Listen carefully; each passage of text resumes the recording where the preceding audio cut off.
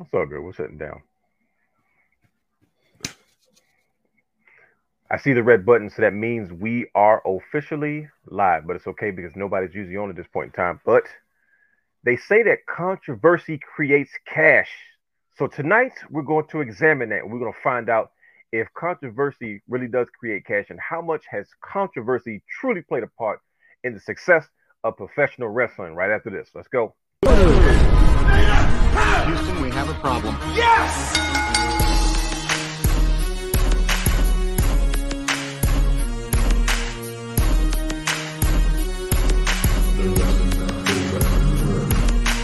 What you gonna do? What you gonna do? What you gonna do? What you gonna do? What you gonna do? What you gonna do? What you gonna do? What you gonna do? Oh, yeah.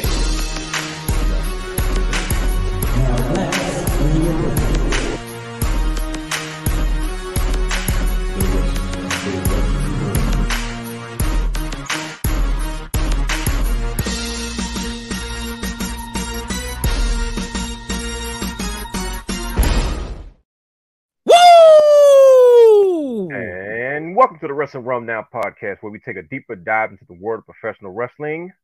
Now, you can watch all of our Wrestling Rum content anytime on youtube.com/the Rum. I am your host, the realness himself, the real Dwayne Allen. He's your host, the Jack Daddy, Brian A.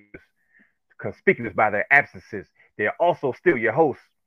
Brother Hugh has the third H to the A to the S, T to the H to the E, 3 to the R to the D, and who we making a run at on this evening, Brother Brandon. Brandon the guy. Follow us on all social media platforms and Twitter and Facebook at Wrestling Rum. That's 2 W's. Like, subscribe, and engage in the conversation with us. And you can also stream and download all of our audio content on Anchor, Stitcher, Podbean, Pocket Cast, Apple Podcasts, Spotify, and Google Podcasts. Watch us and subscribe to our Twitch channel at the Wrestling Realm. See how I could do it? Just went right through it this time. Yes, sir. Go. To support us and you want to join the brand and buy dice, head over to, there it is, WrestlingRum.com, where you can shop at Wrestling Realm. We have t-shirts, we have hoodies, we have mugs, all types of things that are Wrestling Rum. So if you want to dress like us or like himself, the Jack Daddy, Brian H. Look at that t-shirt he's sporting. Look at that. Look at that. Hey, Look at look, that. you made it, so I had to, I had to get it. I wasn't No, gonna look at put your labor to waste. See that? So if you want to support Brian H. Water and his fitness journey, head over to thewrestlingrealm.com. Also, subscribe to our Patreon. That's right, we have a Patreon for all exclusive shows, content, and bonus material, such as Brian H's Starts and Wrestling Figures Wednesdays. That's it. Not to mention, we have a few exclusive videos where we happen to may or may not have former WrestleMania trips. Brian H. Huh? Huh? That's patreon.com/wrestling_realm. That's for all exclusive shows, content, and bonus material. Trust me, you don't want to miss. You can, for just $1 at the lowest tier, $1. Subscribe to patreon.com/wrestling_realm. But guess what? We're not done yet. Because if you are looking to purchase tickets to concerts, live shows, sporting events, and more, head over to SeatGeek.com where you can use promo code WrestlingRealm to save yourself $20 off of any one-time purchase of $50 or more. And in case you haven't been out lately, tickets are high.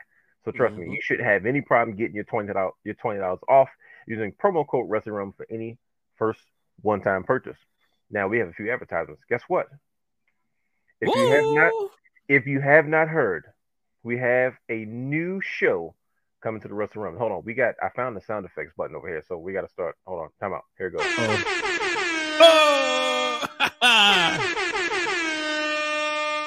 I played the question. Okay, so I realized that you have to hit the button. You have to stop it. Okay. You got to turn loop off. I turned it off. Is that what it is? Okay, got it. Okay, see, now we'll work this out. Championship Culture featuring Brandon the Guy. That's right. He will be on later to speak about it, but Championship Culture is coming to the Wrestling Realm where he will dissect, he will review, he will take only a true Wrestling Realm dive into everything championship related, I suppose. I'm excited about that. No, yeah, I am too. I think it's you don't have a lot of people that kind of use championship wrestling belts and titles as a talking point. It's usually like an accessory. You know what I mean? It's like an added bonus. But Brother Brandon is the belt king himself. and he's an avid collector. So he has so much knowledge in regards to replica championships, titles that we grew up on, titles that we like, titles that we love, titles that we didn't like. And we have a few arguments, we have a few debates. There's so much content coming from Brandon, the guy, and championship culture, championship reels, championship live. We have so much coming. So once again, championship culture featuring Brandon, the guy. Coming soon to the Wrestling Room platform. Yes, sir. Guess what though? That's not it, Brian H. We have. Like I know said, you guys. You've been working today. I like it. This is one of those days where I said we were going to be doing a lot of advertising. So it's a lot of people in here now. But guess what? Finally here to announce officially one of our new quarterly shows. Now I have a sound clip or video I should play, but I don't know if it's going to get flagged by YouTube. Should I play it or not? Just do it. We can mute it later. Okay, here we go. Ladies and gentlemen. It's a party, it's a party, it's a party. It's a party, it's a party, it's a You feeling it? See, I tried to make sure it wasn't. It was only they couldn't see that, but I was. That's the only appropriate dance you can do when you hear that. But yes, ladies and gentlemen, we're introducing to you all the Wrestling Realm Now podcast party. You may ask yourself, what in the world is a Wrestling Realm Now podcast party? Well, I'm glad you asked me because I'm here to tell you. It is when we invite special guests onto the wrestling realm to chop it up, to cut up, to participate in all the shenanigans with us. That's right. We will be inviting special guests to join us for certain episodes. I don't know how often we're going to be doing this, but I know this is something we're going to do on a regular basis. We said at the WrestleMania we were going to start it. So, ladies and gentlemen, it is finally here. So, guess what? If you want to be a part of the show and you join the Wrestling Realm Now podcast party and join us for an episode, by all means, please reach out to us. At how should people reach out to us, Brian? What would you prefer? Do you social media or would you prefer them? In either way, I get all. Well, I ain't gonna say notifications, but I get it all to the phone. Whether it's the Wrestling Realm at gmail.com, Wrestling Realm at gmail.com without the THE, or at Wrestling Realm on Gmail. On Instagram, or what's the other one? Twitter or Facebook, or at Brian H. Waters. That's right. So if you want to join us for an episode, by all means, please reach out to us, and we will do our best to continue to schedule as many guests as possible when we have these moments, so we can enjoy It's a party, it's a party, it's a party. It's a party, it's a party, it's a. It just seems appropriate. Look, I can't dance like Brother Hugh, but I'm gonna try my best, But Brother Hugh hit that Be More 2-step. No, you remember? Go ahead. I was gonna say, do you remember before we went to remember NABJ 16? Brother Hugh and shout out to DC Brother Hugh, and shout out to Keith Mack, our good brother from North Carolina. Well, he living there. He from Virginia, but yeah, they got to do their dance off. So hey, look who wants to come back to the party. TWG. Shout out to those wrestler girls. They said we want to come to the party. Wow. Saying that in the chat. No, the Flex Zone was one of the early people here. Oh yeah, pencil it in. So we definitely, so we got to get Brother Raj. So look, we taking bookings right now. Brother Raj, bringing in TWG. Who else? Just put it in the chat. Hit us up on social media, email, whatever it is. We're very informed in case you haven't noticed. Yes, there is a Be More 2-step. Brother Hugh got to do it though, because he don't even can do it right. Yeah, because nope. Hit that on deck by Gucci, shorty. Yeah, and you will definitely see a Be More 2-step. So absolutely. Yep. Once again, the Wrestling Realm podcast party is here, and it's here to stay. Join us. You want to engage with other wrestling fans? We can talk about a number of different things. What you're doing with your own life, your own brands, your love for professional wrestling, how you got started, and then have the conversation with us, and just continue to do what we do each and every week, where we take a deeper dive into the world of professional wrestling. Now, and we have fun while doing it. Of course. I mean, if it's not fun, why are we doing this at the end of the day, right? We want to give a special shout out to our good brother Drew Willingham. He was covering right now, man. We got a text earlier today about him, and he's one of the guys. He's one of the honorary members of the Realm. He's a brother of ours, and he will be joining us as well. He was probably him and Lynn are one of the two guys that who have always engaged well with. We're just kind of like we're all cut from the same cloth, and they've had us on their shows multiple times, and we're looking forward to having an opportunity to return the favor and have them on our show. Definitely as soon as Drew gets back into the space where he's comfortable and ready to do so. So Drew, we're praying for you, man. Well, we wish you, speedy recovery, man. We, wishing the best and praying the best for you. So, I'd be remiss if I didn't get a chance to shout out Drew Willingham. Absolutely. Speaking of Lynn, guess who's finally booked for his show tomorrow? Whoa, tomorrow. Right. Finally. I'm finally penciled that me and Lynn finally figured it out.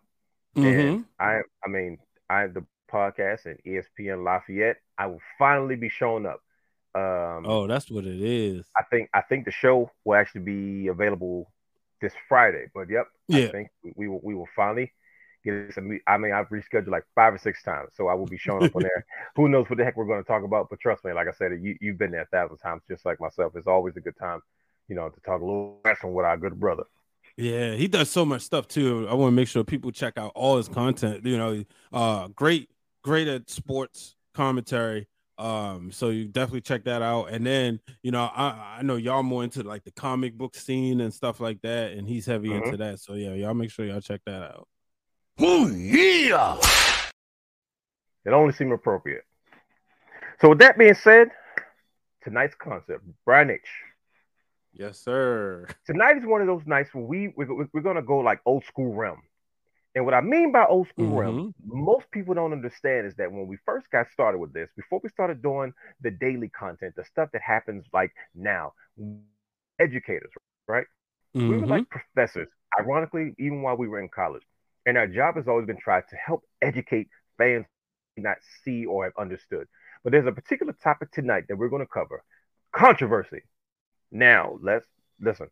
Controversy and pro wrestling go hand in hand. Like it's almost like peanut butter and jelly. Okay, like you don't have one without the other. So tonight we're going to discuss how important that controversy has been to the success of professional wrestling, while also having a conversation about some of our most controversial moments. And we're going to take a look at some things that's going on today. We're going to go into the dirt sheets a little bit, and we're going to determine. That's right, we're doing it. We usually don't do these things, but you know what? We're switching things up a little bit. You have a problem with that, Brian H? You okay with that? You know what that means? I'm ready. That means the bell has rung and it's time to start the show. So tonight, ladies and gentlemen, we're going to discuss, is some of these topics controversial or not? Here we go. I made sure to bring extra shenanigans today just for Drew Willingham. I mean, it's only right for our good brother.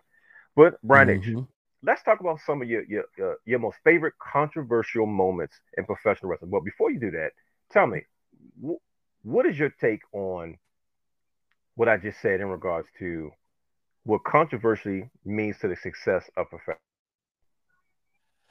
I mean, when you got two individuals getting physical with each other, right?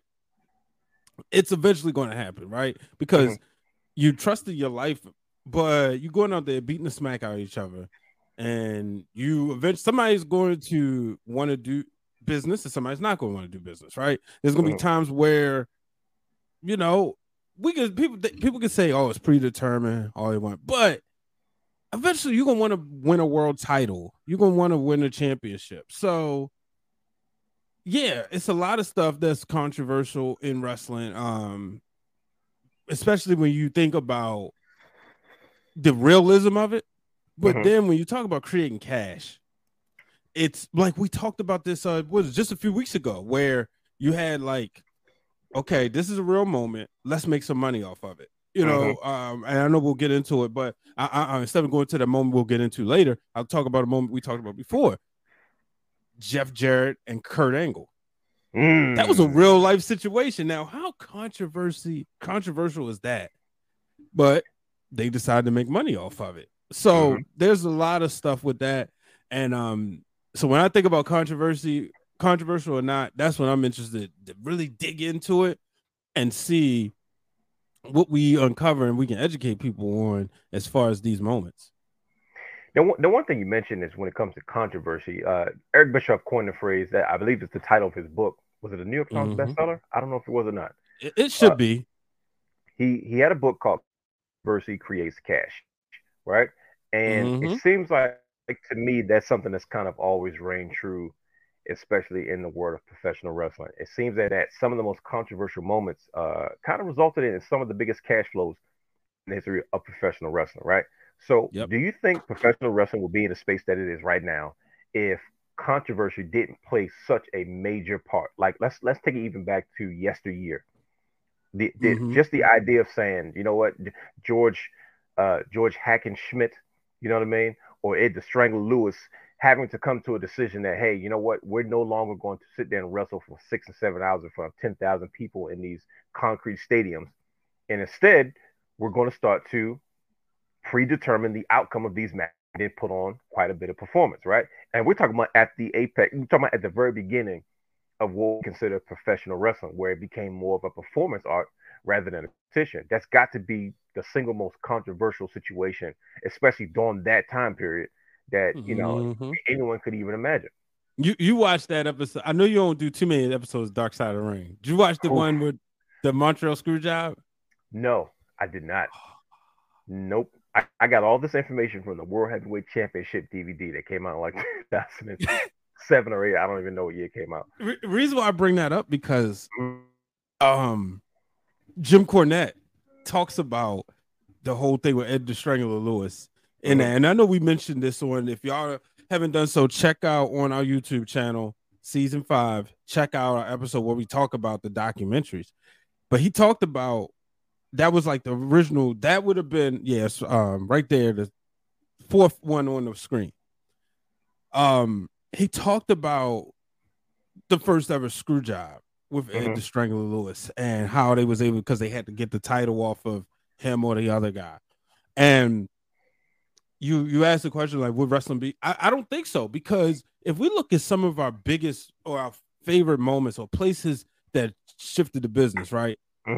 Matter of fact, we can even talk about the year the Realm was born, 2011, when CM Punk cut that pipe bomb. That was as real as it gets, right? Sure, everything ended up being like a work, but his feelings was real, right? Yeah. What he said was controversial. And that led to you and I having even more conversations. Yo, did you see this, that, and the other, right? Twitter blew up.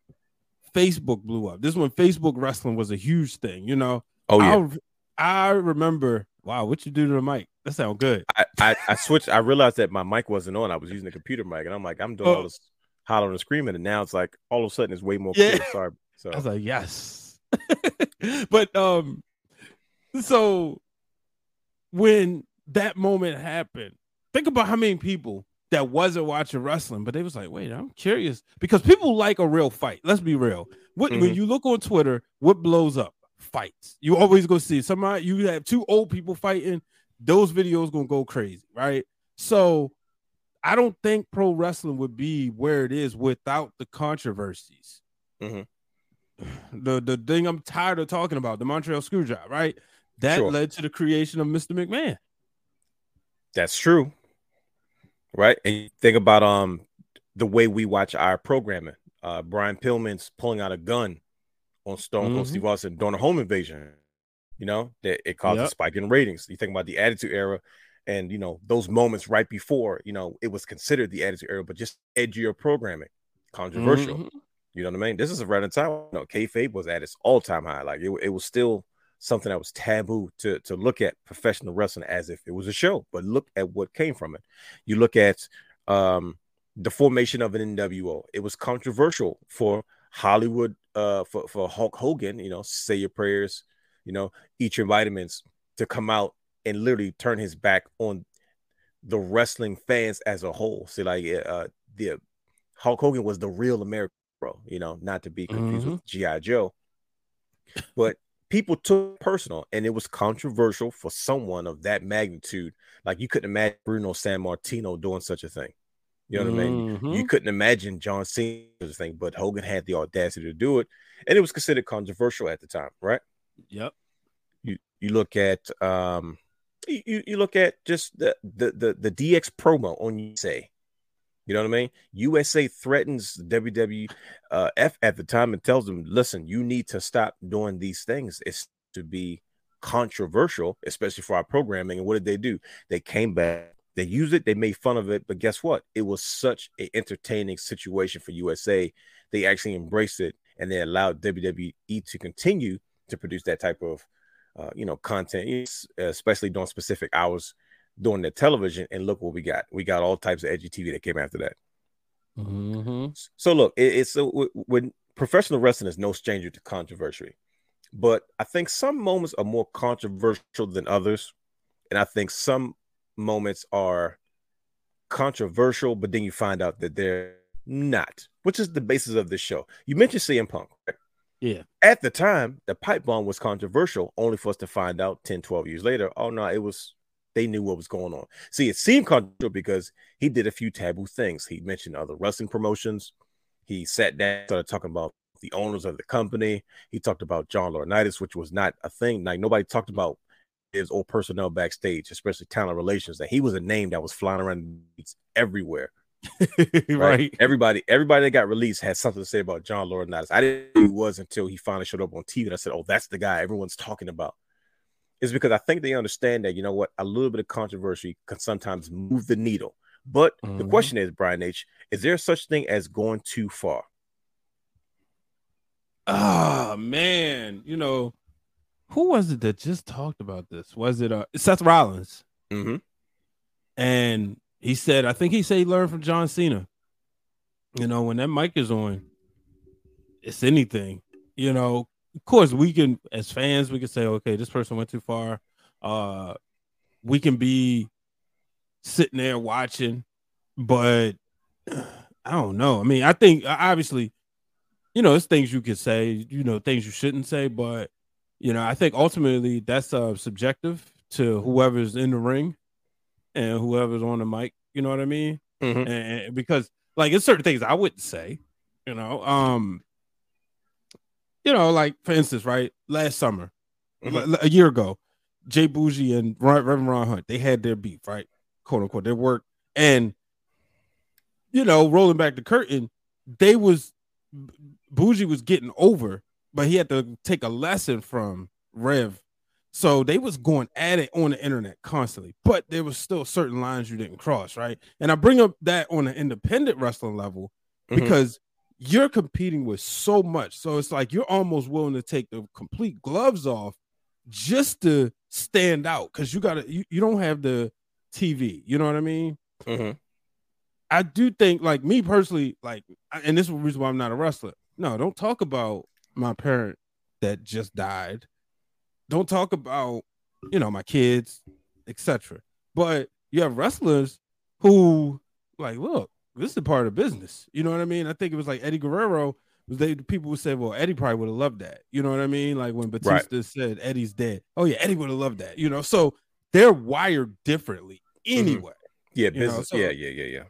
Yeah. So let's do a quick warm up, Brian Ace. I need your opinion on some things, right? And I think the fans need it too. I need you to help me dissect some things. So I'm going to ask you. I'm going to list some things. Okay, I'm going to shoot off just some random controversial moments or moments that are considered controversial because some things may be more controversial than others.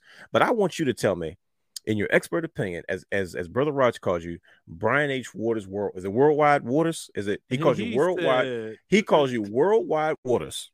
Mm-hmm. It sounds like an old WCW show, like WCW Worldwide. Or who had the that's Titus O'Neil. Titus O'Neil Worldwide. Titus Worldwide, but yeah, our show is shout out to Shoemaker who named this. It comes from WCW Worldwide. No, it makes sense though. I mean, that was a great show for those that needed to watch something on Saturday. That's how I got my wrestling when I didn't have cable no more. Well, after I it clicked, that's how I got my WCW was through Worldwide. Who are you telling, bro? Worldwide and then Live Wire. That's those years that I didn't watch wrestling like prime time. That's how I kept up with the business. Mm-hmm. Right. So here we go. I'm gonna shoot off a few things that we consider controversial, and you tell me if it's controversial or not. Okay. Yeah. Okay. Daniel Bryan strangling Justin Roberts in the Nexus invasion. Controversial or not? No, it's not. It was a rule at the time, but it wasn't that we hadn't seen before. Okay. All right. Let me ask you another one. Okay, here we go. I just had it. What's another moment? I'm drawing a blank. Okay, you be drawing a blank if you. Okay, go ahead. I'm gonna make a joke about what I'm watching. No, here we go. I got controversial or not. Sable's bikini in the bikini contest against Jacqueline. Controversial or not? Well, my teenage self was upset because they blurred it out, only to find out his hands. Like, y'all could have showed that on TV.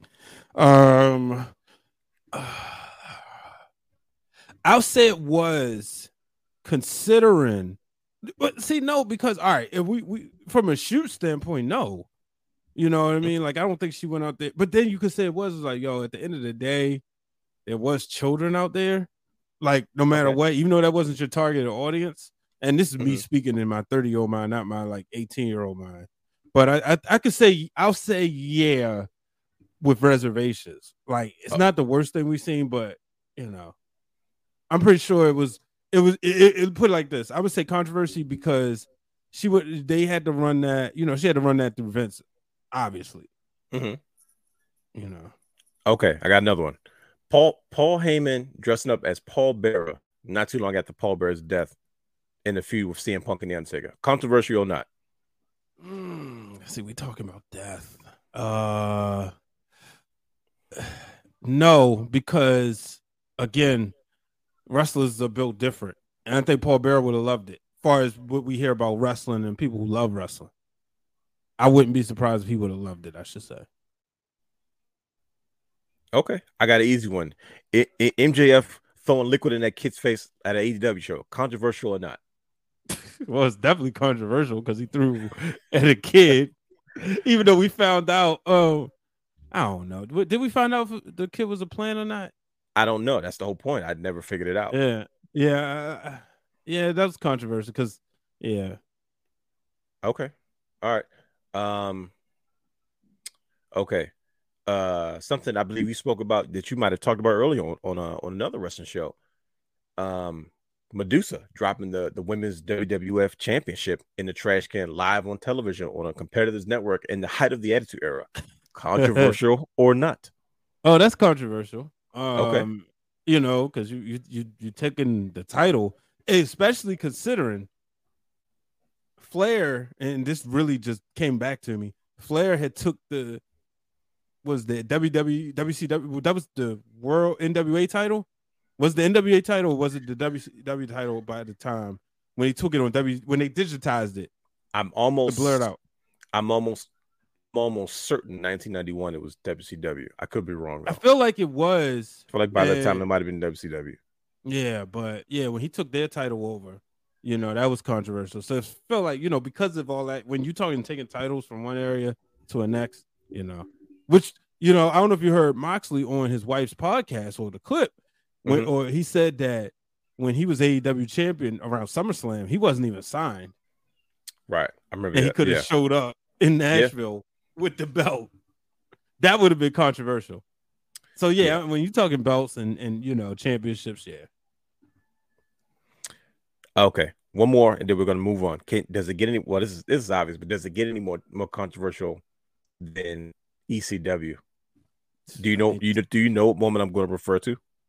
Oh, yeah. If I'm not mistaken, it's the one we talked about on the, man, what was the title of that show? It's from season 1.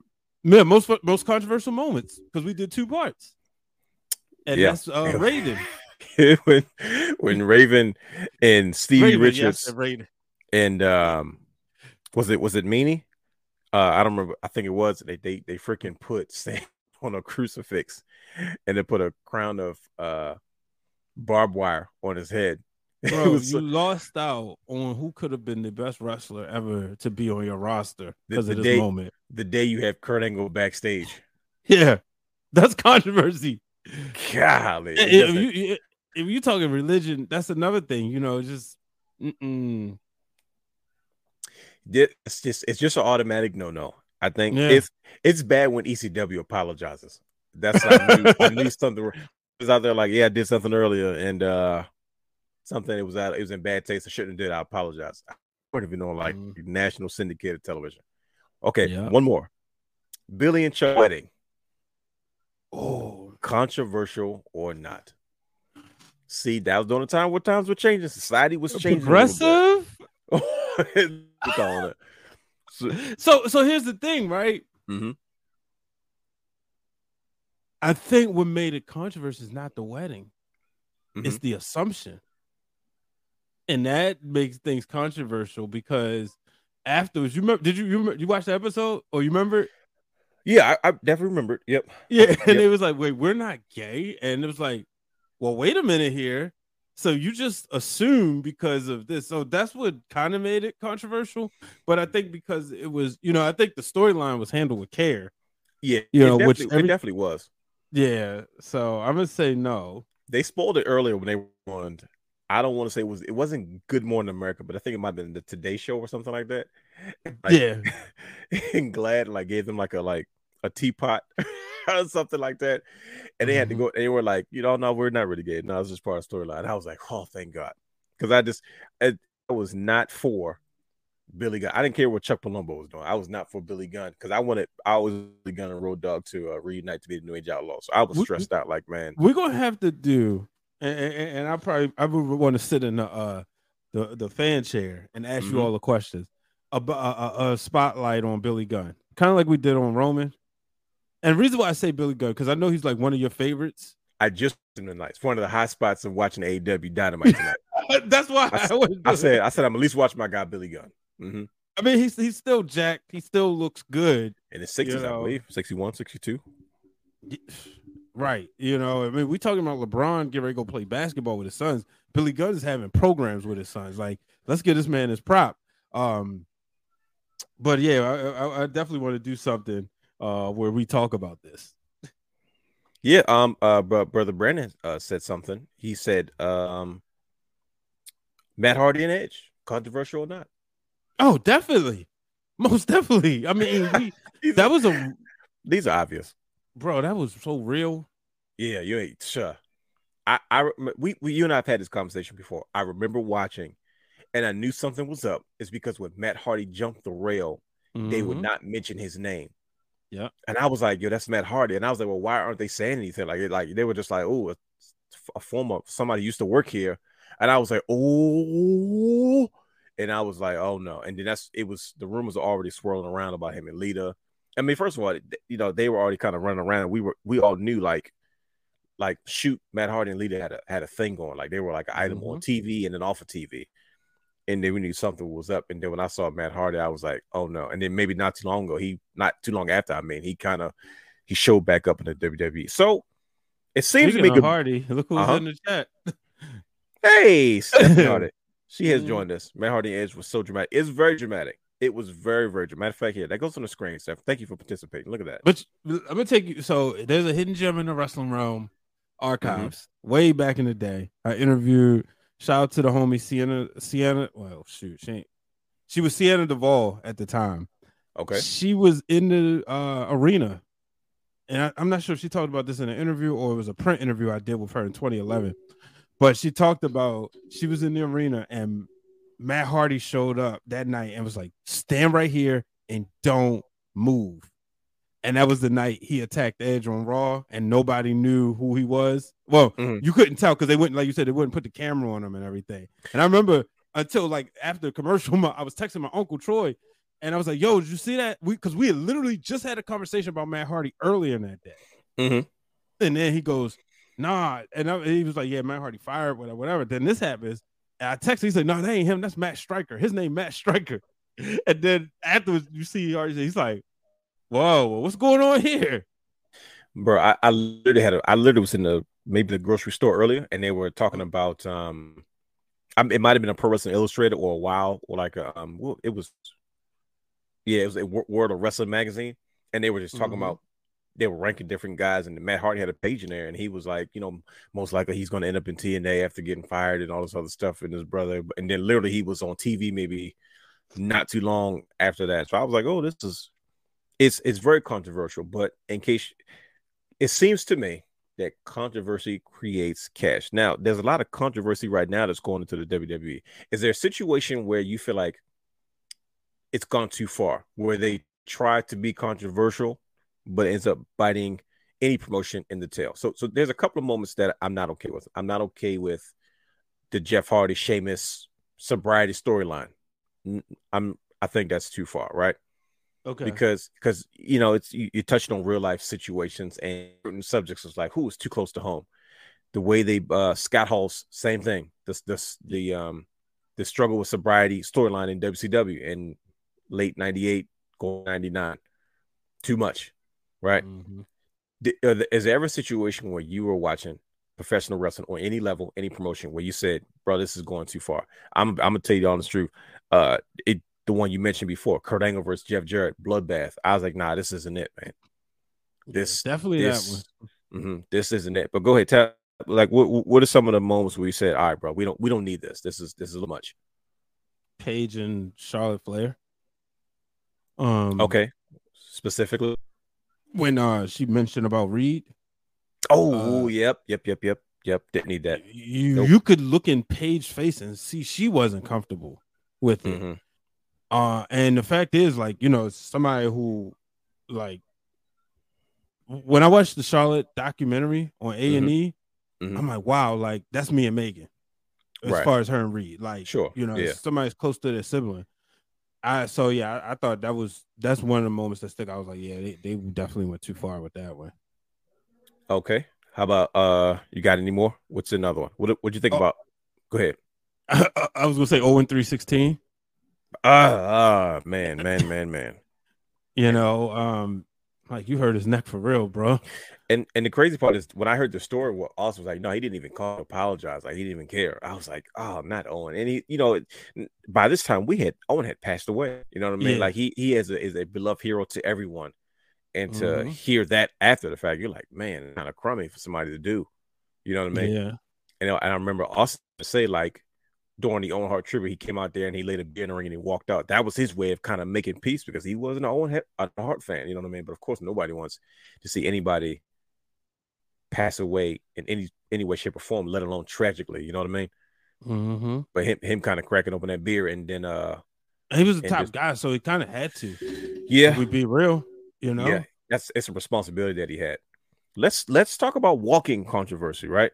Okay. Goldust. You talking about 1996, right? Yeah. World's still relatively conservative. Things are starting to change. Things are starting to rattle the cage, you know, as far as society and how society kind of operates, right? But Goldust, what is let me ask you, controversial or not? Whoa! See, yeah, it's a doozy. He went. It's going the lines for sure. Especially I need an answer. I know. I'll say it was controversial at the time. There it is. I was waiting. Now, tell us why. Why did you find Goldust to be a controversial? So I mean, like, you know, at the time it was just, you know, he was androgynous as they described it. Yeah, but to be like McMahon probably, hey, the androgynous one. Yeah, but you know, nobody was used to, like, you know, the way he was, like, would be touching, like he had Ray's Ramon's name tattooed on him. 6'7", 260 pounds. Gold suit, wig, lipstick, face paint, and a valet named Marlena. Smoking a stogie. So yeah, it was definitely, like I said, in 96 it was controversial. You know, as a child, I'm like, I'm sitting there looking, you know, I put it like this: you couldn't imitate him, not in this household at that time. Mm-hmm. Now, what was more controversial to you when it comes to Goldust? Was it the actual character of Goldust, or that moment where he pretended to be like a born again Christian, but he was talking about like the return of Goldust? See, that becomes controversial afterwards. That's quite offensive. Yeah, because like you don't realize it in the time. Like honestly, to be 100% honest, somewhere the moment got lost with me because it was just like, okay, Goldust is back. But because I was like watching wrestling based on Shotgun Saturday Night, that's the only way I knew about it. Yeah. But it wasn't until we started the Wrestling Realm that I put it like, oh, he wasn't really talking about being born again Christian. No. Now see that's 13 years later. And that's the thing. But Brother Brandon's waiting backstage. We're gonna bring him in a second. But I remember specifically when I was not a big Goldust fan. Like I didn't when I started looking at him as a wrestler instead of just this dude that makes me uncomfortable. I began to like, okay, Goldust is that guy. You know what I mean? But as a kid, like I remember I was like, y'all like Goldust? And my friend's dad's like, what? Goldust is the man. He's like, just watch him. And I watched his one of his like they did a thing in one of his vignettes where he was pretty much advertising Goldust's return. And I was like, oh no, Goldust is that dude. But it was the first time I looked at him as a wrestler instead of just get this guy off my screen. You know what I mean? Because he didn't Goldust? Yeah, because you didn't know how to take Goldust. Like he's coming out there, he's rubbing on the guys. Like I remember, I think he said Savio Vega. It was his idea. Like, dude, make like rub on me and making me uncomfortable. Like people are gonna, you know what I mean? They really helped like go there. And same thing with Razor Ramon. I remember when he kissed Ahmed Johnson. Ahmed Johnson like came to and he started wiping off. God, this is one of my Live Wire moments. And he starts wiping off the gold lister. He just ran to the back like he's gonna kill Goldust. And of course, you had the match he had at WrestleMania 12 with Roddy Piper, and in that Hollywood backyard brawl. You know what I mean? So, but yeah, I remember when Goldust was when he was he gave up Goldust and he said Goldust dies today, and he puts the jump seat inside the little. He was Goldust dies today. He puts his jumpsuit in the thing and he lights it on fire, and that was it. And then he was every week he was always. It was I'm gonna tell you what's going on since you didn't know. Let's go back to '97. This is the realness and Brian Nitch in school, and I'm explaining to you what happened on Raw. So Brian, this is what happened. For some reason, there's always these random segments before certain match and certain segments where Goldust will pop up as Dustin. Did he go by Dustin Rhodes? He was going by Dustin Runnels. Dustin Runnels on the screen. It was him. His regular hit on a blue background saying, "Ladies and gentlemen, instead of watching this next segment coming up on WWF programming, I suggest you watch look at something that's more wholesome, family friendly, like Oliver Twist." And he says names and he goes, "And my personal favorite, the Holy Bible. This at the third because he is soon to return," and stuff like that. You was like, okay. So now mind you, this is my spiritual awakening. Like I found Jesus early. Like what I mean? I was like, oh, okay, I was, I wasn't just like a regular church kid. I was like, okay, this is, and then like randomly he would walk through the crowd with like a John 3:16 sign, like he would come through the crowd, not CM Punk style, Shield style, and just kind of walk through the crowd and stuff like that. And then when he kept saying he's soon to return, I forgot beefing with Val Venus, I think it was. Val Venus stole his wife, and they made a video. made a video. First of all, let's talk about Val Venus. We'll get to that. We're gonna bring Brother Brandon in a second. But I remember that, and I was like, "Oh, dude, he was talking about Goldust returning the entire time." He wasn't talking about you. I was like, "Oh, this is," and I was saying to myself, "Whew, man, if my mama sees this, there's no way in the world." She's like, "Nah, cut that off. We're not doing that. Not yet." It's bad enough you trying to explain Austin 3:16 shirts, and I was like, "Oh no, I made it up." It's not religious. This is sacrilegious. It's just him saying what it stands for him. Or controversial. Now we know the whole story thanks to you and your cohorts. You talk about kayfabe, like right? If you Brian Ace participated in what I consider like a podcast case study for professional wrestling, where that's exactly what the heck it is. Where we learn the truth about the Austin 3:16 story, amongst other things. It's called the Book of Wrestling. You can find on all audio platforms, specifically Spotify. And in the Book of Wrestling, they dissect the story behind Austin 3:16 and the Stone Cold Steve Austin and when all that stuff happened. And Brother Brandon's issue, you can bring him in anytime you want to. I remember hearing, you guys kind of break down, no pun intended. There's Brother Brandon. You had just in time for the controversial speak. I'm sure you've been listening backstage, haven't you, Brother Brandon? Okay, good. So we'll get to you in a second, because we're talking about Goldust and we're talking about his controversial moments between being Goldust and then being, Dustin Runnels and saying he's coming back, and it was whole time it was Goldust. But we moved to Austin 3:16 t-shirts. In my house, you know how hard it was for me to try to skim over that. You know what I mean? For my very, very religious mother. You know what I mean? And I was like, man, this is not going to go over well. And only to find out that didn't blow up overnight like we believed it, like we've been told in the DVDs. But anyways, you see that shirt, you're like, oh crap, I know they don't mean any harm by it. It's not trying to be, sacrilege, even though it kind of is, you know what I mean? But it's like we made like, well, it's television, it's a show, it's not real. And you look at it that way, right?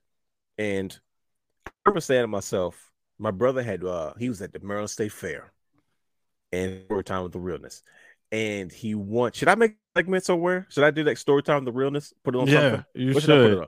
I'll put it on Instagram. Instagram right there, place. Okay, I do it on Instagram. And he was at the Maryland State Fair and he won something. The prize was like an 8x10 Stone Cold Steve Austin picture. Now you talk about 1998. Anything Stone Cold Steve Austin rated.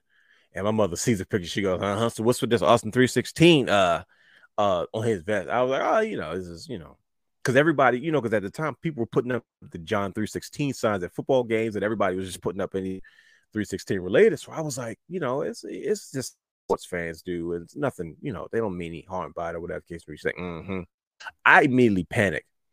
I come up with this elaborate story like, okay, oh yeah, I realized what 316 stands for. What that's about. It's not what you think it is. See what it was, and this is, I lie to you not, this is my legitimate explanation that I gave my mother. I'm in the 4th grade, my brother's in the maybe 6th, 7th grade, whatever it was. And I told her, I said, no, see, Stone Cold grew up in the ghetto, and every morning at 3:16 in the morning, somebody got shot. So, naturally growing up, that's just what. And she was like, no, I'm not trying to hear that. I was like, no, I'm saying, and that was the end of the conversation. She wasn't budging. Yo, what? That was I'm trying to tell you. Listen, now you mind you, I'm 9. I'm 9, bro, and I'm panicking because there's no iPads, there's no phones, we barely had computers. You couldn't even watch digital stuff on the computer. It was all HTML, right? Yep. So I couldn't afford not to watch wrestling. Time it was too hot. Like, and that in my house, like a punishment was you can't. That's how important it was. And I panicked, and that was the explanation that I came up with. But it was such a controversial thing to do that I was like, okay, I panicked, and I think by the fact that I came up with that story proves that it was, in my mind, quite controversial. That is the most brilliant thing for a child to say. That every time we gotta clip that off of social. Bro, I lied to you not. I said, nah, see, he was from the ghetto. And every morning, every day at 3:16 in the morning, somebody got shot. Like, that's the best I came up with. That's how controversial it was. It was controversial, dang it.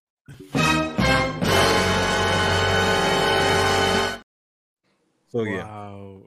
Brother yeah, Brandon, you were about to say something. It was about I was just gonna say, I just knew better not to ask for the Austin 316 shirt. Like, no matter how hot it was. Nah, you wasn't getting that. You lucky. That or DX shirts. Nope. Not the ones that suck on the back. Exactly. Yeah. I remember reading in a magazine where he said it wasn't meant to be sacrilegious, right? And then I remember, when we talked to Michael P.S. Hayes about it, and he said, he grew up Catholic and stuff and whatnot. But the funniest thing was when Stone Cold Steve Austin, shout out to the homie Justin from the Wrestling Classic. He interviewed him, and Austin said the biggest fans was pastors. It's like he thought pastors and priests were haters. He was like, dude, we don't care. We get it. Bro, wrestling, you remember something. Wrestling back in those days, and to be honest with you, they were telling the truth, man. Like, it was just TV. You know what I mean? But wrestling transcended everything during that time period, man. It was just something. It was just, it's a moment that we have really been blessed to experience, like, firsthand, not after the fact. Because think about it, it's still one of the hottest things that's out there now. Like I said, I'm around younger kids that refer to that era, and they don't know that it's called the Attitude Era. They just know of that era, and they call it old wrestling. And wow. So yeah, this is weird, isn't it? It's awkward. I don't even. I have a rule. Certain things I don't argue with people who weren't born before. And like, I'm not. If you were born after 91, I'm not arguing with you about Bret Hart for the certain reasons. If you were born after 95, 97, I'm not arguing with you about the Attitude Era. I was about to say the same thing. It's the same thing with the whole Michael Jordan, LeBron James conversation. Like, bro, if you're my, and you grew up seeing Michael Jordan or Kobe Bryant, then we can have this conversation. But like if you're like you grew up in the 2010s, you were coming of age. We're not going to listen. Brother Brandon is big. I want to make sure that I get his take. Like, ladies and gentlemen, we have a new segment coming up that we're going to introduce really quickly. But I'm going to make sure we get Brother Brandon into this conversation. Now, Brother Brandon, you have been here. You've been listening to us go back and forth about what we consider controversial in professional wrestling and how controversy and professional wrestling seem to go hand in hand, because Eric Bischoff clearly was correct. When controversy creates cash. So, sir, what do you think about some of the most controversial moments that we have been discussing up to this point in professional wrestling? And do you consider them controversial? I mean, we talked about Goldust, Austin 316, and we about to talk about Val Venus. So we get into all the recent stuff. We have to get into the recent stuff as well. So please stick with us. Trust me, we have an agenda. We're going to get to it. We're going to talk about some of the recent stuff in the dirt sheets, in the news, and we're going to discuss if these things are controversial or not. But we have to go to the past, right, to reference, so we know exactly what controversial truly is. Brother Brandon, you have the floor, sir. Ooh, that was a lot. Yes. I'm gonna say this before I give you my take. You forgot two controversial things that deals with, well, actually three, I'm sorry. And, they deal with my favorite things, belts. But I'm going to just keep that, let you marinate on that and figure out which three I'm talking about. But definitely Goldust.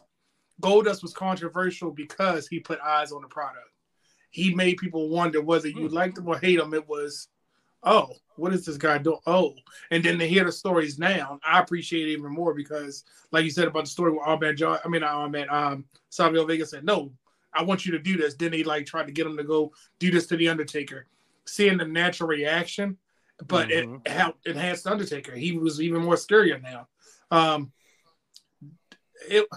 The Daniel Bryan with the choking thing, I get it, but I don't think that was controversial. I think that was just they told him go out there and sell it, and he did it. I don't think that warranted the man losing his job.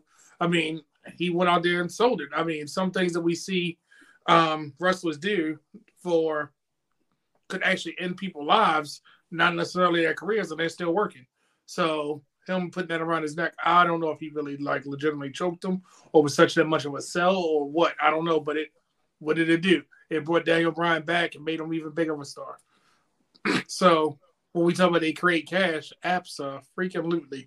I just have a personal feeling that, certain things like Lita, Matt, Edge went way too far. It just went too far. And as far as mentioning wrestlers, I don't think that you should mention them in the light of when Dominic Mysterio said, yeah, I wish Eddie would have been my father. To me, that wasn't controversial. That was just distasteful. Really? Okay. But they're family. That's not, how does that work? Because here's why I asked. Let me tell you why I asked. When I say family, Jerry about Helen and Stu Hart real bad, and I used to be I hated Jerry Lawler for a lot. Jerry Lawler, he's probably him and Terry Funk are my favorite, what I consider old time wrestlers, right? And he used to insult them. The only reason I wasn't mad anymore is because 15 years later I found out that Bret Hart said, oh yeah, my parents loved him, but I remember that one, they were family, and two, they were in the business, so they kind of understood it. Does that still play a factor for you, or do you still feel like it's distasteful regardless? I think it was distasteful because that storyline was a blink in Eddie Guerrero and Rey Mysterio's feuds. And that whole, I'm your pappy type thing. To me, it never got over to me as a fan. And it's not something I recall Eddie Guerrero or Rey Mysterio's feuds for. You got to go deep into the wrestling history to be oh, yeah, they had that ladder match. Yes, the ladder match. But do you remember all the promos in between it and for them to say, oh, at the last minute, oh, I wish Eddie was my father. I was really? That's the one thing you could do because you've been saying, yeah, did be dad every week, and now you're going to say this. I was come on now. You could have. It was, I don't want to say lazy booking, but I just want to say it was distasteful. So it was I think that's your bias showing, brother. Because you know what I would have did? I would have had Vicky come back. That would have been more impactful. I think they were trying to do something, but I think she kind of got tangled up in that AEW web for a little bit. No, it probably between that and everything else that came out. I was about to say, and then that's didn't help either. Yeah, I just think because I do think that was a huge part of that's how we was introduced to Dominic, literally because of that story.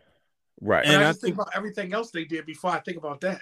Yeah, that's you. But I think a lot this generation, that's one of the things they think about. They think more about that than the match at, Halloween Havoc or even, their WrestleMania match, just because it's one of those things that has an impact. You bring in a child in, and then this child grows up. Because you remember the first time Dominic showed up on TV, I was like, whoa, look, he just got big. Like, that's not the same little Dominic no more. And that's my point. So think about how long they've been trying to build this feud. And the week before, this is what he says. You didn't. You threw that out the last minute because you ran out of material. You couldn't think of anything else. So he said, "Oh, by the way," and I was like, "Yeah." And maybe I shouldn't say this. It was lazy booking in my mind. Like that's all we could come up with. Like that was it. But so you don't consider it. But you don't consider it controversial. No, I just think it was just bad, lazy booking.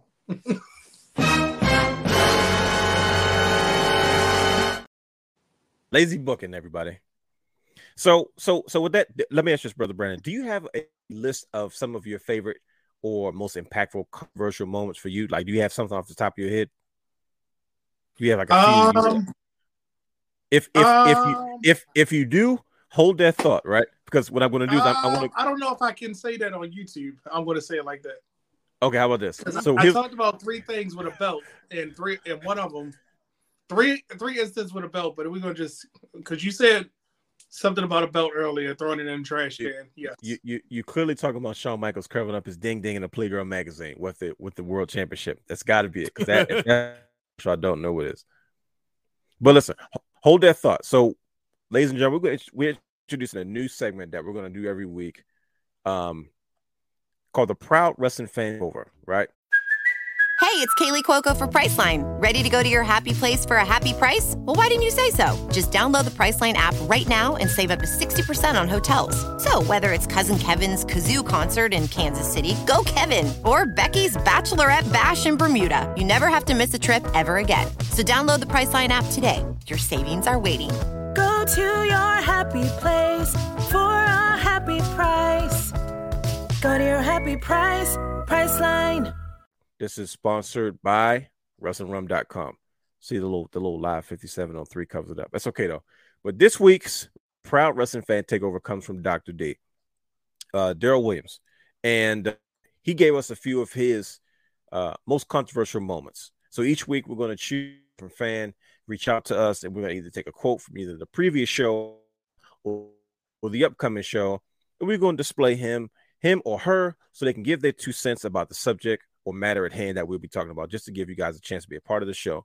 So this is, ladies and gentlemen, the first segment or the first one that we're doing, or the Proud Wrestling Fan Takeover, sponsored by WrestlingRum.com, where you can get a Proud Wrestling Fan t-shirts for, I believe, $25.99 or less. I don't know. You have to go see for yourself. But you can follow Dr. D at The Real Dr. D on Twitter. And he said, and this is a paraphrase because he said quite a bit, he said in the 80s, you had the 4 Horsemen attacking Dusty Rhodes in a steel cage and breaking his leg, and for that time, that had to be controversial. Definitely in the 90s, Sergeant Slaughter's heel turn on America and becoming which would eventually lead to money. Him versus Mr. America himself, Hulk Hogan at WrestleMania. He also talked about the formation of the NWO, as well as in WCW, Ric Flair shooting on Eric Bischoff after being fired. So this was just a few. Trust me, Dr. D had quite a few more, but definitely want a special shout out to Dr. D. Daryl Johnson, the first ever Proud Wrestling Fan Takeover participant. Thank you, sir, for your quote. And with that being said, Brother Brandon, it is your turn. What are some of your favorite, most controversial moments? And after this, we're going to jump right into the stuff that's happening today, because we don't need to be here too long. Well, one of them, I'm going to keep it real quick. It was involving an NXT Women's Championship. And the wrestler took a photo with the NXT Women's title and NXT UK Women's title, poolside. And that was a whole big to-do. And it was, But look what it did. It made her a millionaire in a month. Now, was that controversial or not? That's what I'm asking. I'm posing the question because I want to see what you're going to say. Is it controversial or not? I don't think it is. Okay, there it is. You gave her both belts. She's been this person since she's had one belt. You clearly are keeping her as your figurehead for that division. But when she does something that, oh no, sponsors might see this. What's wrong with it? They saw her any other time. I mean, was it too much? I don't think so. But would somebody? Of course you don't think so. Would somebody's daughter look at them and be like, I don't want to be like her when you have other role models in the WWE? Mm-hmm. So that's why I said I don't think it's controversial, but I get weird. But I'm not saying that was the spark that started her. We got to get, move in a different direction. I don't want to say get fired because I don't think that's what brings me back to my other point. People have done worse things and still have a job. Yeah, because when you started talking about NXT Championship belts, I thought you was going to go to an instance. I did that on purpose. I had you nervous there for a second. Listen. You by you being a belt guy, you would take a moment and here's what I'll say about that controversial moment. That's too controversial. Yeah, we cannot even talk about this belt. Nope, not. I wasn't even going to do that. Nope, we can't talk about it. Nope. So the other portion is, I wasn't even going to do recent. It's not more recent. It's another belt, another Brian company. is cringing over there. He is cringing over there. No, I'm changing to another company. Okay, we're going across the street, Brian H. Yep. No, we're not even going across the street. We're going around the corner at this point. Let's go around the corner. Oh no, our friends over there at Impact Wrestling. I remember waking up. I didn't watch this pay-per-view, but I remember waking up and saying, wow, they really did it. They really gave this wrestler the world championship. And I was shocked because the feuds have been there. I should have saw the writing on the wall, but this wrestler had a lot of negative attraction to her. And to make her your world champion. To make her your world champion. Did it put eyes on a product or did it enhance what people, it put a magnifying glass on that wrestler? You know what I'm saying? So now it was like, wait a minute, you want her to be your figurehead? She just beat, yes, it was a dastardly heel. It was a whole storyline. It was a build-up, and I don't know if they were trying to recreate that magic that Jeff Jarrett and Chyna had, but remember, Chyna was like the hero.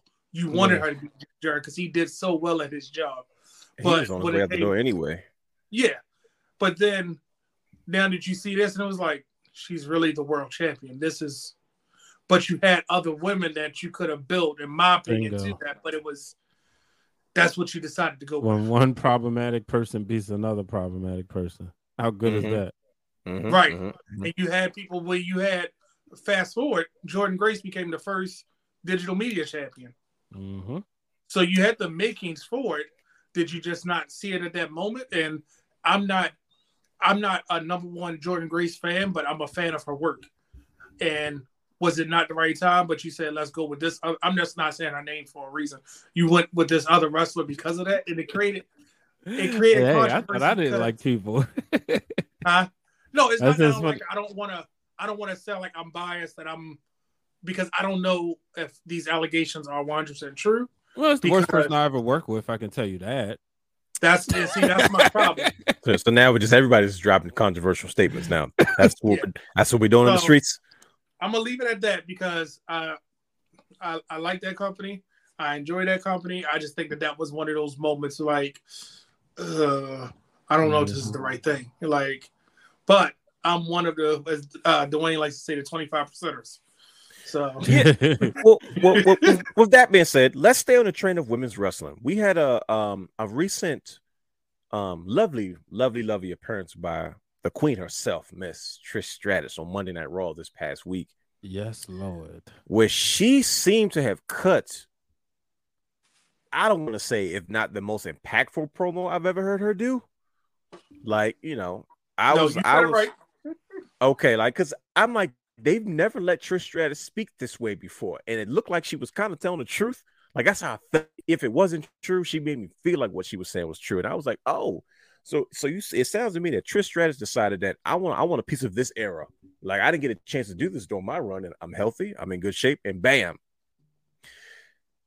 She said, I am nobody's sidekick. First of all, Trish Stratus said quite a bit. She looks like $1 million foremost. And she came out there and she said some things about the women's division. She said that these little girls have forgotten, who paved the way, not even a thank you, that real women's wrestling did not start with horse ladies. She said that on purpose. She said it on purpose. You know what I mean? And I was like, ooh, she's cutting. That was so good. Was this controversial or not? I mean, this is one of the pioneers of women's wrestling. She was cutting down the women's division. And I was like, man, I wonder how people are going to take this. Personally, I loved it. Never seen this version of Trish Stratus with this much oomph, you know what I mean, behind her. And what she said was all facts. So, gentlemen, we're here today to debunk why the people that are listening to us want to hear what we have to say. Was this controversial or not? So I'll say this. Oh, Brown Nation, go ahead. Controversial? No, not really. It was a great sell job. I personally didn't. I'm 50-50 on the promo. Really? Yes, absolutely. Loved everything she said. Loved it. But Trish Stratus, to me, as somebody, now remember, she's in my top 10 of favorite wrestlers of all time. So just to show people where I hold her. I feel like she's been so nice for so long, she forgot how to be mean. And I'm like, well, let me give it some time because maybe I'm just being super critical because I felt like I was waiting for that grit. And Trish Stratus in the microphone, in the ring doing a monologue, to me, didn't hit the way I wanted it to. Maybe if she would have been going back and forth with, say, a Becky Lynch or a Lita, she would have ripped them to shreds and I would have got what I wanted. So I'm trying to wait and see. But to me, I was still waiting for, like, you know how when you're hungry and you eating, but you still chasing that full. That's what I felt like. Like, okay, now what's next? What's next? But I loved everything she said. I loved the fact she was at the end. She looked amazing. Yes, she did. She's not supposed to look like that at this age. Yeah, she what, 46? Yeah, something like because I used to have that age calculated. Like, if I get a certain age, there you go. Keep counting, brother. her, but she looked amazing. But it's just, but I'm interested. But I don't think it was controversial. But I definitely think it was neat. Like, to me, what AJ Lee did back in the day, because that was a little bit much. She chopped heads off. Yeah, she went jugular. Yeah, Trish ain't chopped no heads off. It was raw for Trish. Like, it wasn't like, you know what I mean? Yeah. Like, for where she was, I'm like, oh, this is the most raw you have been before. So, to me, see, that's the thing though, right?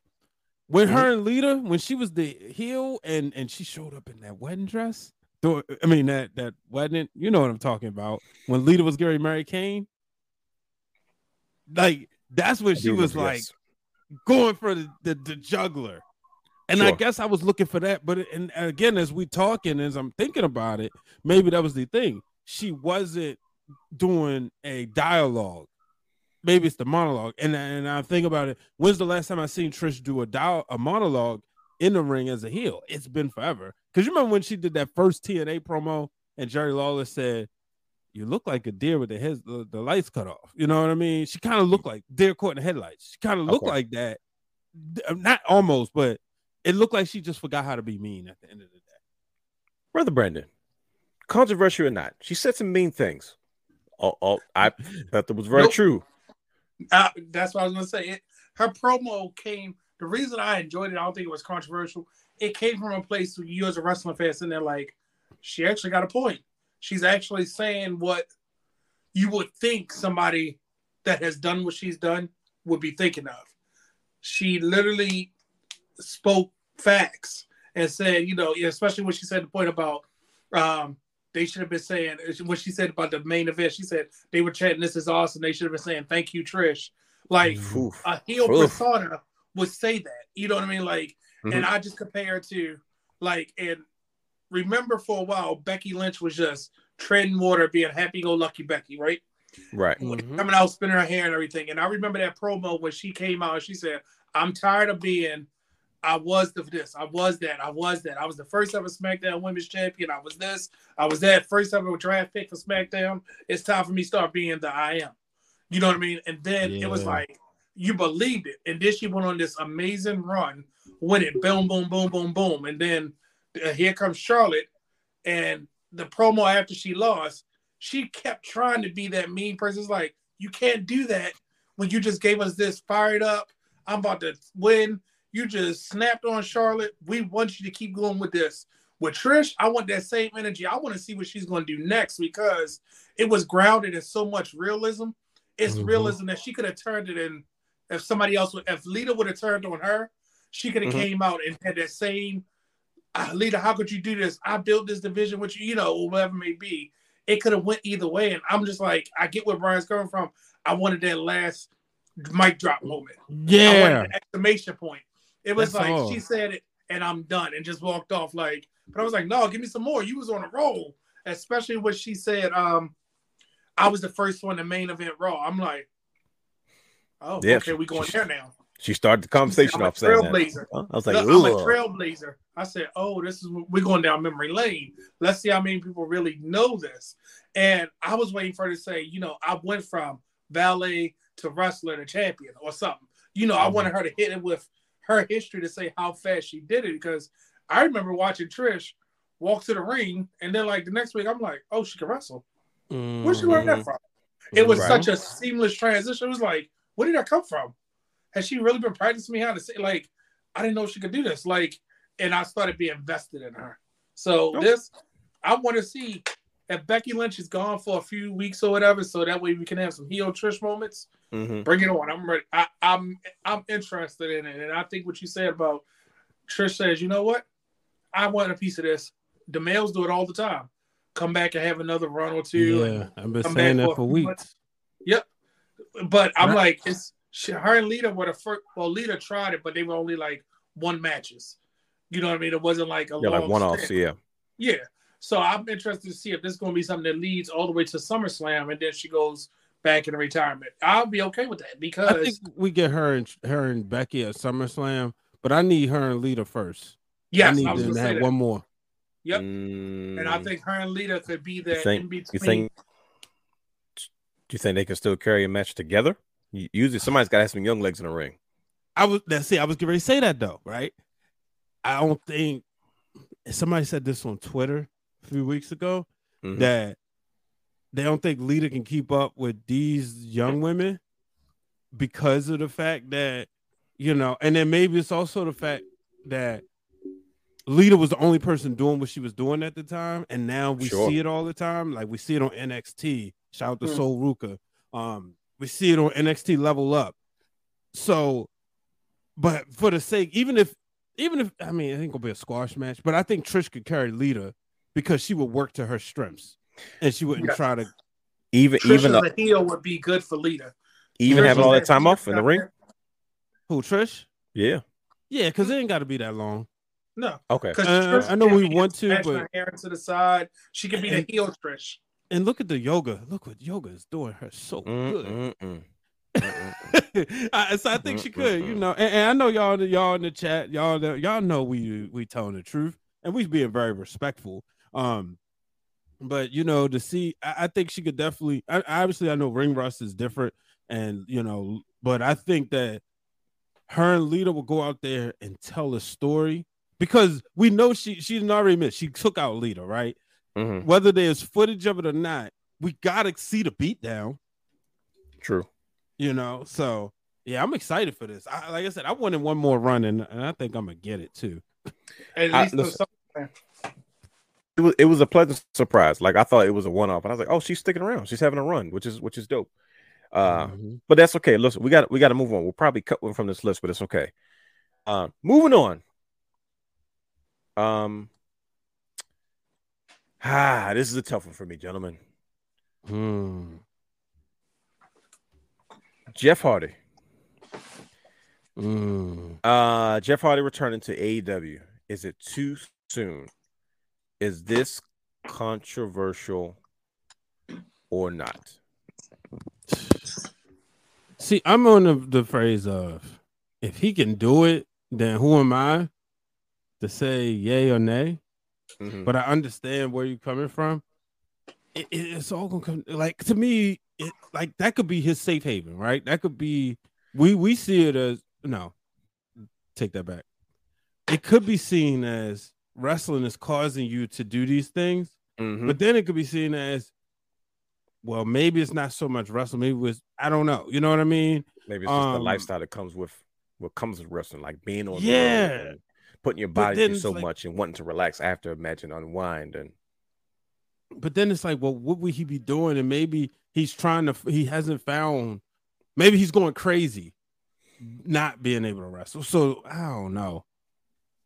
A lot of people were they made it clear, like, if it's what's best for him, but please know for sure, because this is, unfortunately, I've seen this over and over again. And it scares me, because Jeff Hardy is one of my favorites, and like, as much as I'm happy to see him back, I did not think we would see him anytime soon. Yeah, for a number of different reasons, and it's giving me Scott Hall vibes, and Scott Hall didn't pass from like alcohol damage, but the damage that alcohol did to his body caused him to be in a situation which caused his untimely passing, if that makes sense. You know what I mean? Yeah. Him being dehydrated and falling and not being, like, that's just wear and tear of just having, the rough life that he lived, and then the effects of, what alcohol had on his body long term. And I remember when Jeff Hardy seemed like he was having some issues in WWE, even when he walked out, even though he may not have failed a drug test, something was obviously up. And then when he comes to AEW, he does these crazy spots. Everybody's like, Jeff, you're in your 40s today. Like, I don't think this is the answer. And then not too late, went to Vegas, as he said. And then, so I'm stuck, because I love Jeff Hardy. He's one of my all-time favorites. Anytime I'm happy to see him on my TV, I'm good. But it makes me nervous. And I'm like, man, it seems to me, I think it is kind of controversial to bring him back so early. But at the same time, as fans, we really don't know. This might be, it's like Ric Flair. Like Ric Flair, not like Ric Flair at home, it can be more detrimental to him than Ric Flair on the road. You know what I mean? That's the word. Yep. And it's like, oof, man, you're trying to do what's best for the individual, and it's hard to figure out what that is sometimes.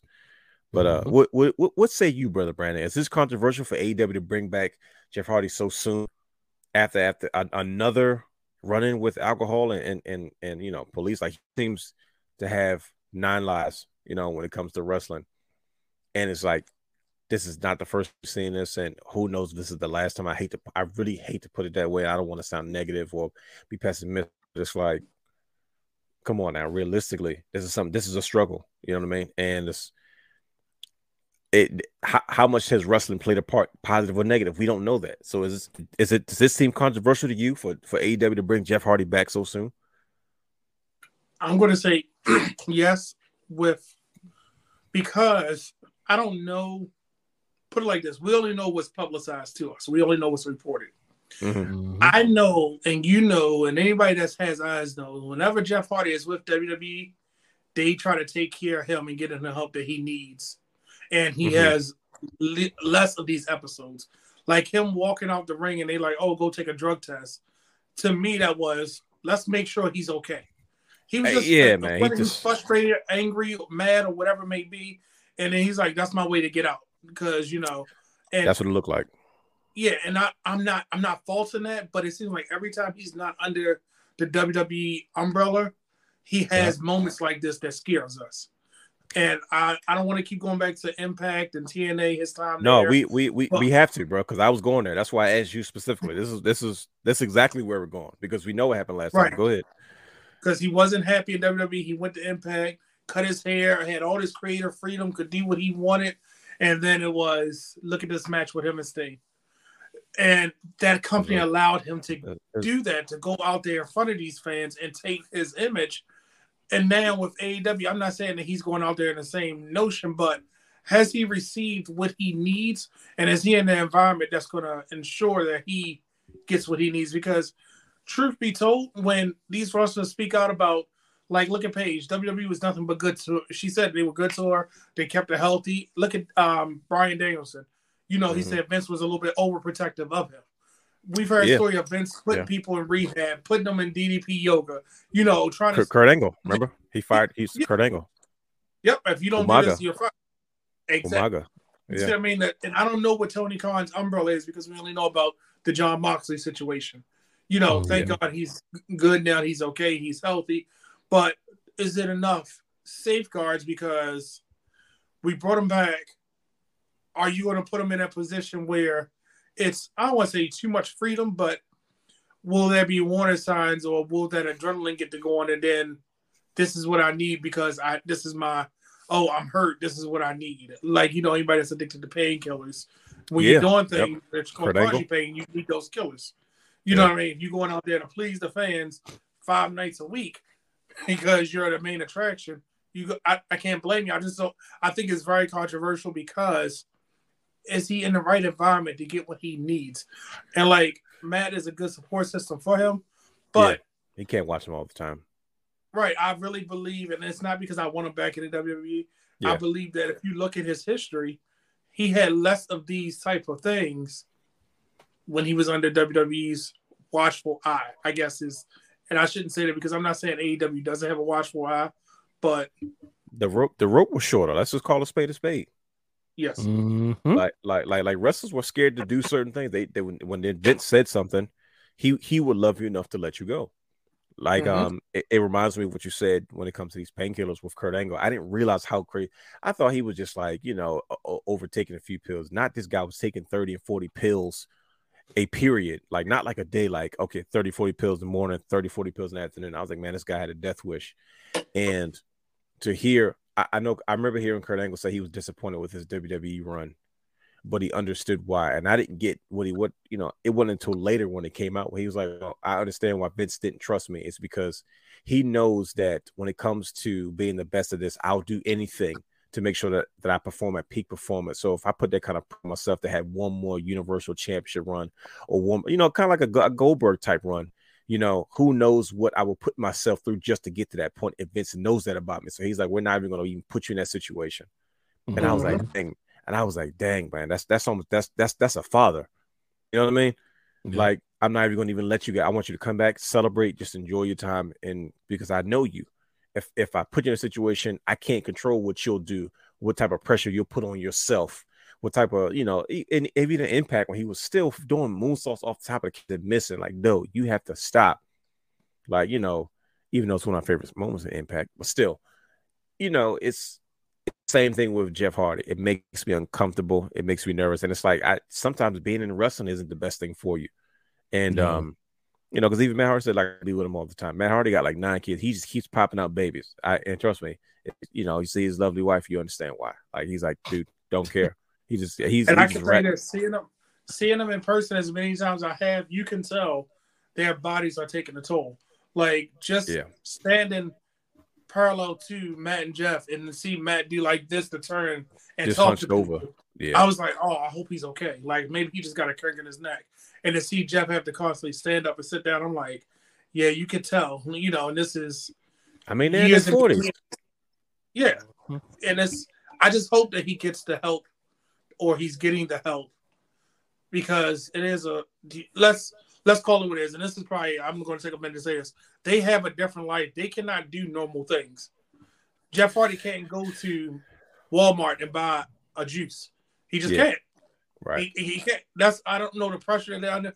Matt Hardy probably could put a hat on and try to go in 7-Eleven, but let one person see him, people going to start following him. You know what I mean? Like, they don't have a normal life that we kind of take for granted. That's why I'm saying under that care that they need, because I don't know what the strain of my mind would be if I knew I couldn't go to Walmart and buy Hawaiian Punch for my daughter. You know what I mean? Like, I don't know how I have to send somebody else out. I don't know what it's like to not be able to take her to Chuck E. Cheese because I'm famous. But then on the same token, when that music hit, that adrenaline get to pumping, they always say it's a feeling like nothing else.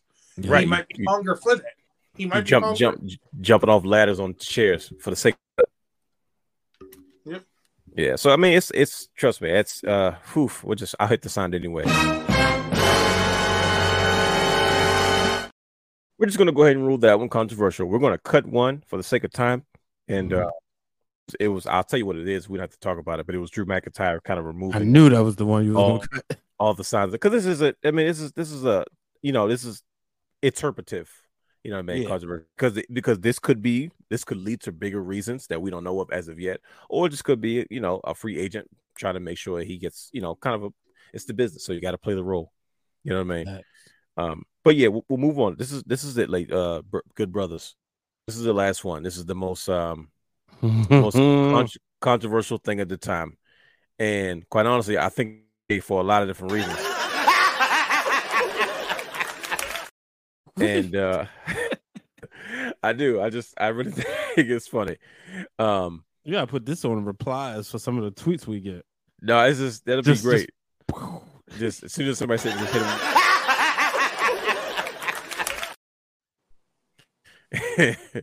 And just laugh out some of the stuff. But good brothers, CM Punk returning to AEW. Is it really worth it? Is this controversial? CM Punk return. Let's talk about it first and foremost, okay? Let's just go there. All right, I'm letting the graphics stay on the screen for a little bit, just for the sake. For those who listen, I'm like, I want to use it a reverb. No, I'll just let it. Let it. Well, you said for the sake of the sake. I thought it was like that was a cool sound effect. But see, I do my own sound effects. But oops, there it is. So CM Punk returns to AEW. Man, there's a lot of rumors going around in regards to the return of CM Punk. This is why this is the main event of the show. We got because there's so many layers to unpack here, and this is still all speculation. We don't know what this really is at the end of the day, but we got to get down to the bottom of it. So the rumors are saying that CM Punk is returning to AEW. He misses wrestling, according to one of the guys. Which one is it? Dax Harwood that's been talking to him, or is it I think it's Dax. Dax Harwood's been the one. Yeah, I think so. It's been in contact with CM Punk the most, and he's talking about CM Punk misses wrestling, and now he wants to come back. I don't know if he has bills or what. I'm trying to be funny. But CM Punk and the rumors are saying that he's going to come back and they're going to do a new show and do a brand split. So the people that want to work with CM Punk can go on one show and the rest can stay on Dynamite or the other 50 shows that they have. Mm-hmm. Now these are the rumors, right? And we're addressing the rumors. We don't get involved in these things, but we're going to address the rumors. It doesn't have to be true necessarily, but this is what we're going to talk about. Is this worth it? Like, who wants to start? Good idea, bad idea. Now, controversy does create cash. CM Punk is a moneymaker still with his name. His name and his presence still draws. Like that. Let's give respect where respect is due. I still regard CM Punk as the one who broke the glass, he shattered the glass ceiling for the independent superstar. I'm talking about the guys that's pretty much the foundation of what AEW is. It started with CM Punk. You know what I mean? Because he proved it in WWE, and he's proven it now in AEW, right? So that does count for something, right? He was a martyr. He was Moses that led him to the promised land, but he didn't get to enter it. Like, Aaron took over. You know what I mean? Was it Joshua? I got to brush up on Bob study. So yeah, you're giving the education though. I just had to think about it for a second. Moses and Aaron's anyway. So CM Punk returned to AEW. Mm-hmm. They chose not to fire him, but yet they're paying him and he's doing nothing. All your senior vice presidents that you have left have already made it clear we're not working with him, and everybody wants to see CM Punk and FTR versus the Elite. Let's just call a spade a spade. And Elite have made it very clear we don't want to work with him.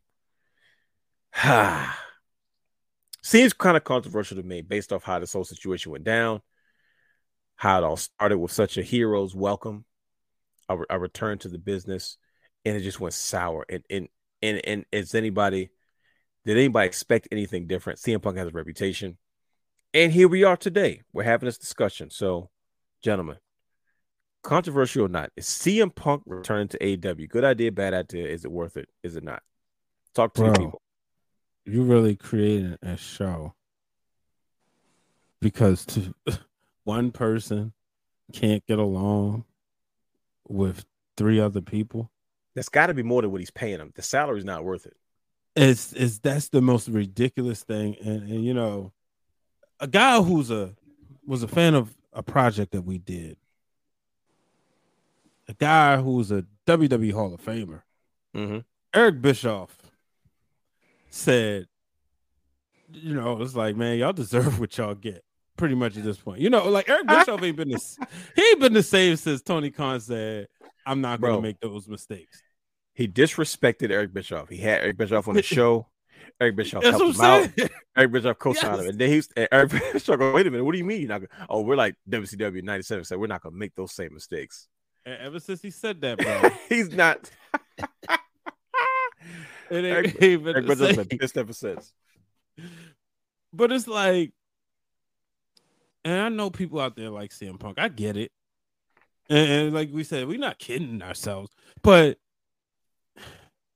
first of all, it's a deeper issue because I'll admit I saw it from one side, but then you brought up the point on episode, we'll just say 43 for the sake of numbers. Sure. This is episode 72 of the Wrestling Realm Now podcast, right? So we're going to say early editions. You brought up a good point. You said they messed up the money when they went up there, and it should have been checked a long time ago. This is another one of those examples of it not being checked. How do you? So you're going to have a roster, and you're going to split the roster because one person can't get along, right? And if when I'm hearing Jericho was like willing to go, you know, talk to him and probably work with him, you got a big money matchup. This needs to be hashed out so you could go make the most amount of money.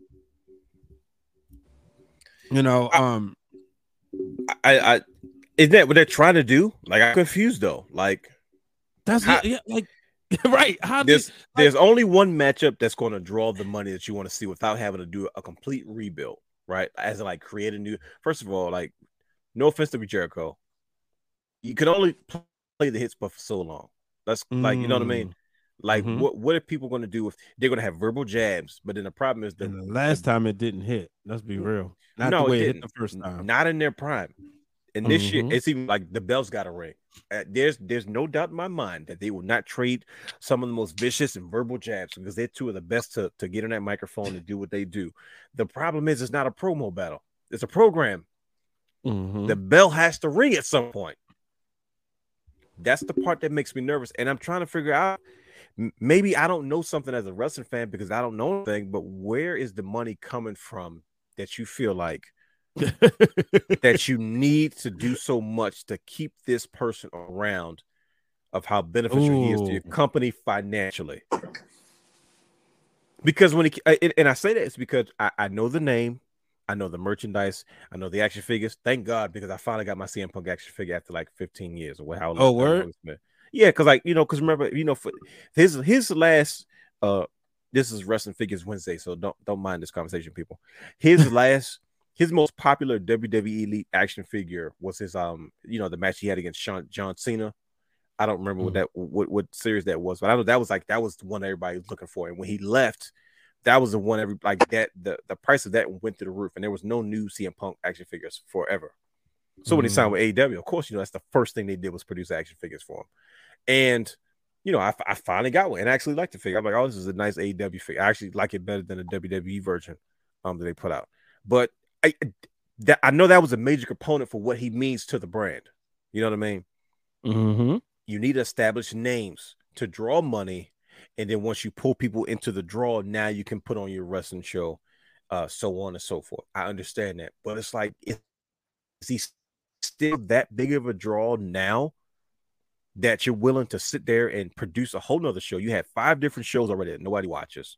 Like the wrestling segment for your audience and your demo is not as large as it was when you first debuted because of the initial buzz, the initial anti-WWE crap. But now that's your audience now. See, before that group was the defection group, Brian H., Brother Brandon. Now that's just your core audience. So you like, it's the same audience. And they're not even on TNA standards at this point. Now, don't get me wrong. In all freaking fairness, they're just starting out. Like, I get that. They're 3, 4, 5 years and however long it's been. They have plenty of time to figure. I don't deny that one bit. But I'm sitting there and watching it like, what else can you do unless we're all being worked? Real quick. I know Brother Brandon got a lot to say. Are they trying to make him the Udonis Haslem? Like, how though? Like, Udonis Haslem didn't have a bad reputation, Brian H. Like, he was a good guy. But the word on the street is, if we be fair, is that according to Dax and Cash, that he was willing to list, like, basically, kind of be a locker room leader to those that would listen, give feedback and stuff. So I'm wondering, is if you split this locker room, are you putting, how like when the Ravens won the Super Bowl, you had the Ray guys, and you had the John Harbaugh guys. Oh, yeah. You remember, like, are they putting all the CM Punk guys on one show because he gets along with them? Is it that much? It's easier to do it that way, but like, to me, just spending more money, because I'm looking at from a television perspective, absolutely, and creating another television show. To me, it seems like it would be cheaper to let him go and pay whatever penalty that is. But or are you so scared that he's going to go to WWE? So you rather not? You rather create a new show? I don't know. That's what I said. Is he the Udonis Haslem? Well, see, here's the problem. I think his reputation has been so shot, right? And I don't know if his drawing power is still on that level, because at this point, you're only perpetuating the stereotype that we kind of placed on AEW in the beginning, when we said, if this place is not run with proper leadership, the inmates are going to run the asylum. You pretty much give the message that, oh, if I get locked into a crazy contract that he has to pay me, that is going to cost him more to let me off, which is already a bad deal, as far as the employer is concerned. Now you have to spend more money to cater to someone that younger talent doesn't really get along with. So what happens when you go through all that younger talent and now you need new dance partners? Well, who is he going to match up with that I'm supposed to care about? Right? Especially if he's not committed long term. It's because your top guys are supposed to be Kenny Omega, your top guys are supposed to be John Moxley. What you bring CM Punk back? What if Kenny Omega decides, bro, I'm not staying here, I'm out? What if the Young Bucks decide, bro, you can keep all this executive vice president stuff? You lose the core of your company to the competition, is because you want to cater to an ex-WWE guy so bad, or you know what, you just might be financially locked into him and there's nothing you can do about it. But if the Bucks and Kenny Omega say, man, we're taking it personal, I'm not trying to hear all that business talk, and then you lose them in 2024 and they show up on WWE with Triple H's programming, then what? So now AEW has all WWE guys, and then the core of your company, because I don't know when the last time we've seen Pentagon and Ray Phoenix on TV together. I don't know the last time we've seen Pac on television. Cody Rhodes is in WWE the last time I checked. You know what I mean? What happens if they decide to go? So now you lose the Elite, but you got CM Punk. The Elite is your upside. They're all, with the exception of the Bucks. Bucks are middle age. CM Punk is old. Kenny Omega's getting up there. What's it worth to you to lose the core foundation of your company for CM Punk because of what his name, his likeness, and his image kind of brings to the company? That's my 2 cents. I'm done. Brother Brandon, this is your stage. We know you're going to bring the heat like Miami. So the first thing I'm going to say is, Brian H. Woody, we might have to do a Patreon exclusive so we can talk about my backstory with CM Punk.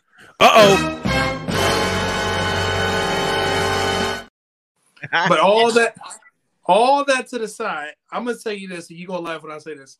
CM Punk's gimmick has become controversy. Ooh, I knew it. That's why we saved you for last. And my thing is, like, and I'm gonna pose a question, and I know Brian's gonna probably hate this question. Do we really want to see CM Punk and FTR versus the Elite, or do we just want to see the Elite versus CM Punk because we still want to know what happened at All Out Brawl Out? Like, let's be honest. FTR has put themselves in this equation because of one tease on TV that, we're with CM Punk because of AEW's formula of nobody can be by themselves. So, hey, you're not doing nothing. Go with that person because y'all are friends. Just go out there because we don't have any wrestlers that can do anything by themselves. Hold on. By yourself. Next week you'll be with somebody. Oh no, don't be by yourself. No. So, do we really? I really want every wrestling fan to think about that. Do we really want to see that? Or do we just want to see CM Punk versus the Elite? Now, I'm gonna say this, and Brian, you probably gonna think, you know what froze over? I'm not the biggest fan of CM Punk versus Jericho right now. It wasn't handled properly. Jericho keeps reinventing himself and to be fresh and decent. What's the point of it now? The problem that we're going to have with this whole CM Punk thing, and why it's not controversial to me, it's just him. It's to the point that when you think back to TNA days, right? When TNA first started in their infancy, they had no superstars. They had wrestlers. They took people and put the company, the divisions on certain people back. You had a Ken Shamrock be your first champion. You didn't even have your own world's title. You had to use the NWA one, the NWA X Division Championship, because remember it's an NWA TNA, and then you had the NWA tag belts. You put divisions on people back to put eyes on your product.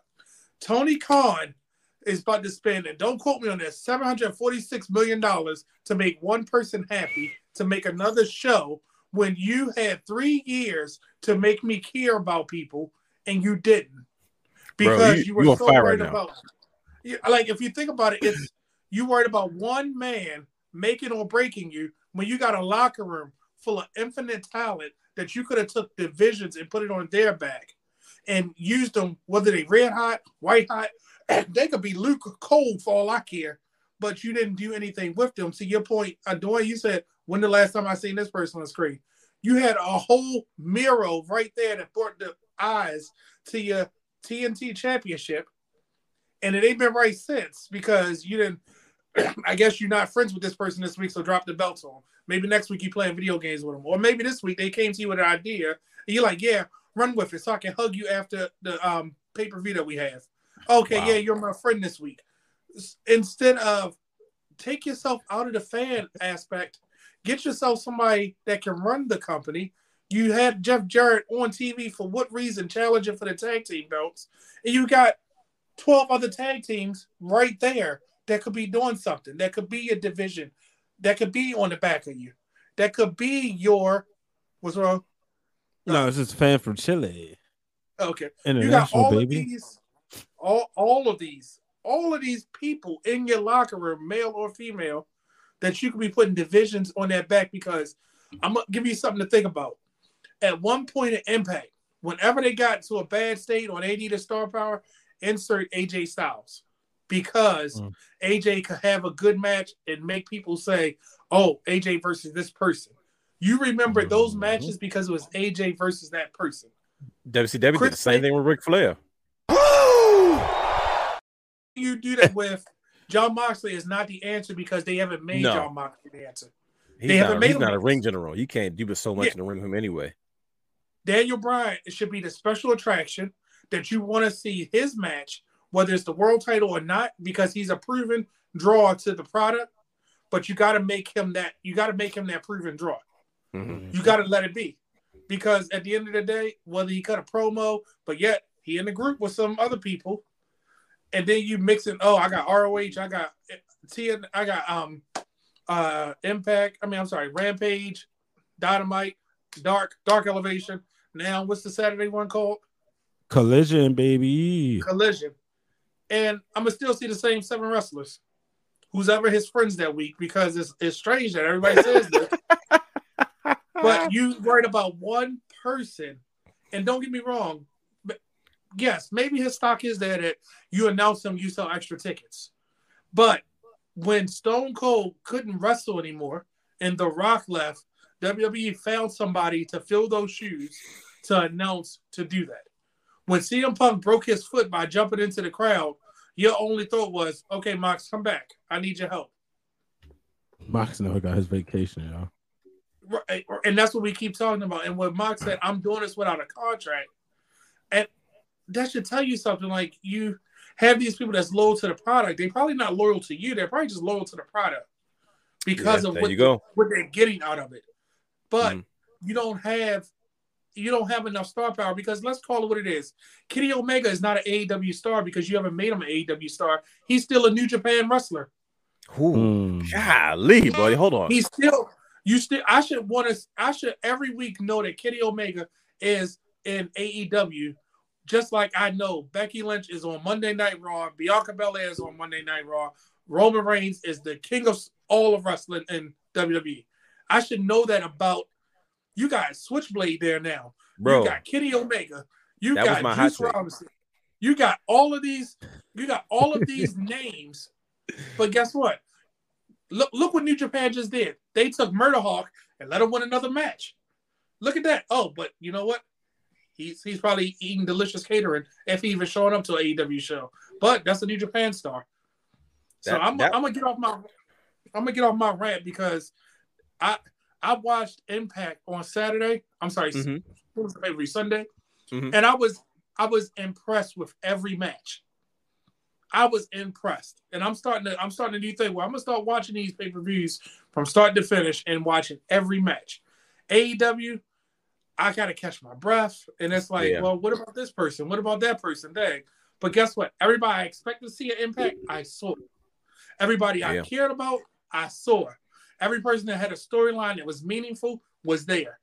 Did the Ray Champions win? I don't care because I was invested in the storyline in the match. I didn't care if the Bullet Club kept the tag belts because the Ultimate X match was great.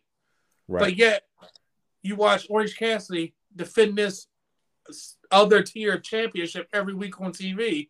But it's like, what are we really doing? Is it just a prop to have a match? Is it just where's this prestige? Where's the I care about this? Yeah. Where's his challenges? What is his thing? Because in a moment notice, somebody can come back and just powerbomb him through something and take the title from him. And that's what I'm waiting for. I mean, look at the TNT title. Or better yet, just keep bringing no-name women to the product and say, let Jade Cargill smash her. And now you're like, I want her to do more. I want her to be the face of the women's division. But then you have Jamie Hayter, one of your hottest agents that you actually did something with, but I don't see her every week.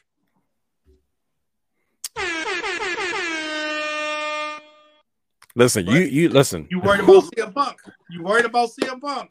We got to spend this money to get a whole nother show to make him happy. Because he wants to wrestle again. But this is the man that left us for how many years? 7. Yeah. I mean, sat at home while people chanted for him to come back. But, I want to come back and work with these guys. I want to come back and be this. But then in the same breath, you talk crap about him next to your boss. And let's call it what it is. This is the last thing I'm going to tell you. That match with him and Darby Allin, he should be thanking Darby Allin for carrying him during that match. Yeah, he did not look up to speed on that match, man. That's when I knew. I was like, Darby thanked him for the house, but he should have thanked Darby for carrying him during that match. But Tony Khan, you didn't watch that match, did you? No, because you was too engulfed in, oh, look how much money I'm making. CM Punk is back. I just spent all this money for Cult of Personality. I gave everybody ice cream bars. Look how much his T-shirt is selling. But it ain't AEW T-shirt. It's from a different. But we worried about CM Punk. Man, I listen, Brother Brandon. I couldn't agree more. It was one of the points you made specifically in regards to Kenny Omega. I said the same thing. I was fussing today on Twitter about Jay White's like showing up. Like I was excited for him to be in AEW. Like, okay, I get to see my guy stateside, and I'm watching it. I'm like, bro, this is it though. I'm like, yo, this is like I heard Bully Ray. Was it Bully Ray? He said he didn't think that Jay White was this rant was brought to you by Championship Culture. Yes, it was. One of the things he said that Jay White doesn't look like a big star. Like he's not being, you know what I mean? Because his time in Japan, and I was kind of like, yeah, you're kind of right, because he had the same issue in Japan that he's gonna have anywhere right now. It was a lack of dance partners, right? There's a point in time where you had Shinsuke, you had AJ, you had Tanahashi, you had Okada, you had Katsuya Shibata, you had Tatsuya Naito, you had, you know what I mean, you had Will Ospreay was in and out. With Will Ospreay, you had Zack Sabre Jr., you had Ibushi. Like you had so many talent, like you had so much talent. Like No, I think it's you frozen. Okay. He had so much talent. You're good to go though. He had so much talent. Like there were so many dance partners. So, like the G1 climax was ridiculous. You know what I mean? Not to mention a couple other guys that were coming over. You know, of course, the Bullet Club and Machine Gun, Carl Anderson, and the whole it was a lot of people there. Kenny Omega was mid card young guy. You know what I mean? It was a lot of that, and it's like by the time Jay White got there, it was just him. You know what I mean? It was just like, like I wanted to see like 4 or 5 matches between him and Okada and 4 and 5 matches with him and Tanahashi, but he didn't have those type of rivalries. So you come over to AEW, and I'm just like, dude, this is a former IWGP World Champion. He's just not being booked like a big deal. Like even if who's the World Champion right now? It's yeah. I forgot. MJF just right? won it, right? Yeah, MJF. For like even if it was, Japan. Like I'm just in AEW, I'm like, bro, like at least come over in a big deal. Like, for instance, when Chris Jericho debuted, he didn't come over and beat The Rock and Austin the same night, the first night, but he debuted against The Rock. You know what I mean? Like his debut was forever etched in stone because of the interaction. Like, okay, listen, we don't know what you can do in the ring, and most likely he had to learn the WWE style. But at least what you do well is on the microphone. Let's put you in a situation with our best guy on the microphone, right? It kind of set. I never knew Chris Jericho was in a bad space until I watched the documentary, because as a kid, he was being booked as a big deal to me, right? We see these debuts. When Cody Rhodes comes back, who is he beefing with? He's beefing with Seth Rollins. He didn't attack Braun Breaker. Like, you know what I mean? Like, he's not, like he's immediately in a big feud immediately. Like and it wasn't the world title match. It doesn't have to be about the titles. You know what I mean? But it's like, it's got to be with something or someone that's important enough to say this guy's a big deal, because Jay White has to have a reason why he's interrupting him. And it's just like, he has this match and he's beefing with Sean Spears at the end of the match. I'm like, come on, bro. What are you doing? He deserves bigger. Like, what are you doing? Because now he's going to be a Japan guy. Like, he's always going to be a New Japan guy. Kenny Omega's the same way. Like, Kenny Omega had his excursion of gold, but it's kind of almost null and void. Is because he got hurt and he was out for so long. So you really forgot that.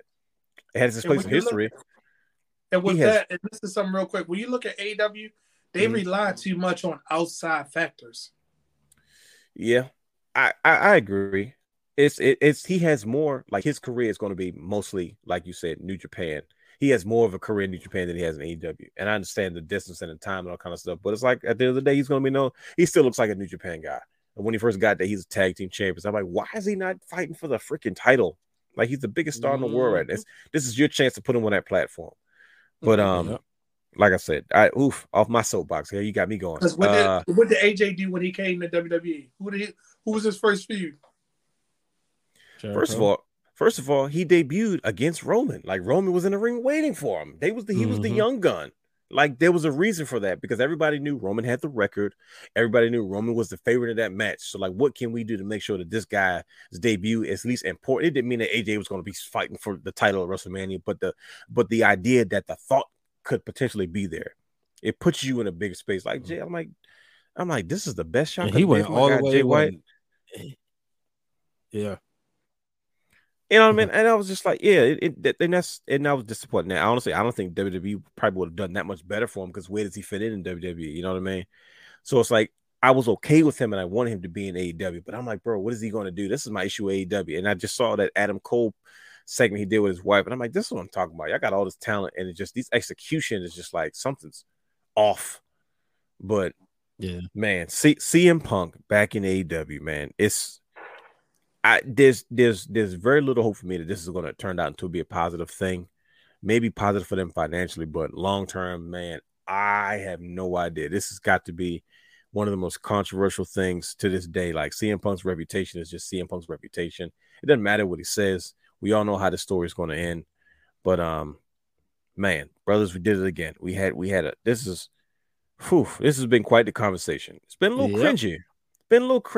We went a little long. I apologize. I know my show's a long one. I try not for them to be, but god dang, more and more. I mean, this been due though. We've been due to have the third controversial, like, in wrestling, because we did it, like, as mentioned, in season 1. Yeah, like a decade ago. You know what I mean? A decade plus, and it's so much happened since then. Like, even then, we were talking about Val Venus and Goldust and stuff like that. So it's like, we know it's controversial. You know what I mean? We know it's not. That's why we took a look at these new things going on and said we have to decide: is this controversial or is this not? But CM Punk returned to AEW. Controversial. Mm-hmm. Elon Musk getting rid of Twitter live cut. That's controversial because I can't cut clips during the show no more. He don't have nothing else better to do with his time, bro. He's bored. Right. Like, what's up with you, man? Stop trying to ruin Twitter. Bro, it's not gonna save you money. Like that ain't gonna cut. That's not gonna solve your problems, bro. You know, nobody told you to mess with it. Nobody told you to buy it, and then you realize you ain't want it, and he got stuck with it. And then he got stuck with it. He tried to file a lawsuit and get out of it. He said, "Nah, bro, you signed the papers. You gonna kick that money out." That's you. You own that. The investors and the owners said, "Fellas, we did it. $44 billion on the table. I don't care what happens to this thing."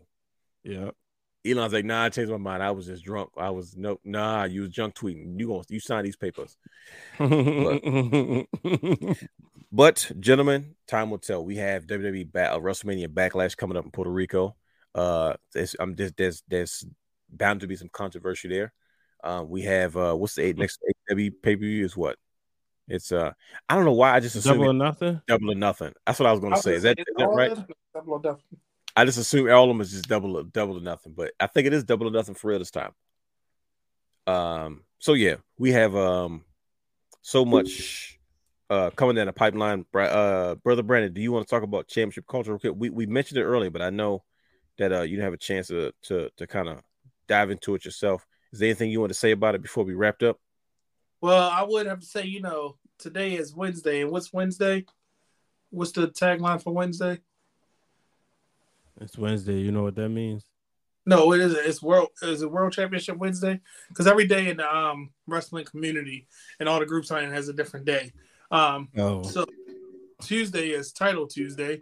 So going forward, and this Tuesday, as long as there's no hiccups or anything, the world will be able to see the first episode of Championship Culture. So nice. Let me hit the sound effect. I'm nervous because the first episode is going to be a thing where, answer that burning question that everybody asks me. Having 100+ belts, they always ask me this one question. I always have to look at it and be like, really want to know the answer? So with that answer, it comes every belt to have a story. So tune in on Tuesday on YouTube. You'll see it. It should be on there. Not going to give you a time. Just keep checking our Twitter feeds and we'll definitely tweet it out. Instagram. Just keep looking for the countdown for it. But I can tell you on Title Tuesday, you'll see it. And hopefully, if all goes well, the following Tuesday we'll have that live argument. I'm not going to call it an argument. Maybe that live debate, Brian Waters, about a certain belt.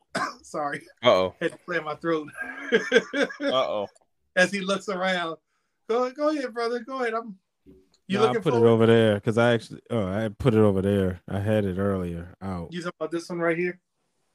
Yeah. Right. Oh, that one. Get this. You talking about that one up there? Yeah, that gorgeous thing. That belt right there? Sexy thing, you. That might be the first live edition of Championship Culture, but I can tell you the first episode will be answering that one burning question that I get asked the most. And you'll see why every belt has a story. So we shall see you on Tuesday. If not, just keep checking out social media feeds. Find me at BA_guy or custom guy 913 on Instagram. Brian, what's yours again? Brian H. Waters. Everywhere. I just like you say it. Say it like you made it. Brian H. Waters. Yeah, daggone right. And the real Dwayne Allen. Thank you guys. I appreciate y'all letting me have my rant about AEW. Be looking out. Maybe me and Brian can do that Patreon exclusive because he know the CM Punk story. I want to know. I want to know what the heck happens with Brother Brandon and CM Punk. But guess what? You guys won't get a chance to hear that. So if you want to hear it, subscribe to our Patreon, patreon.com/wrestling_run. Peace.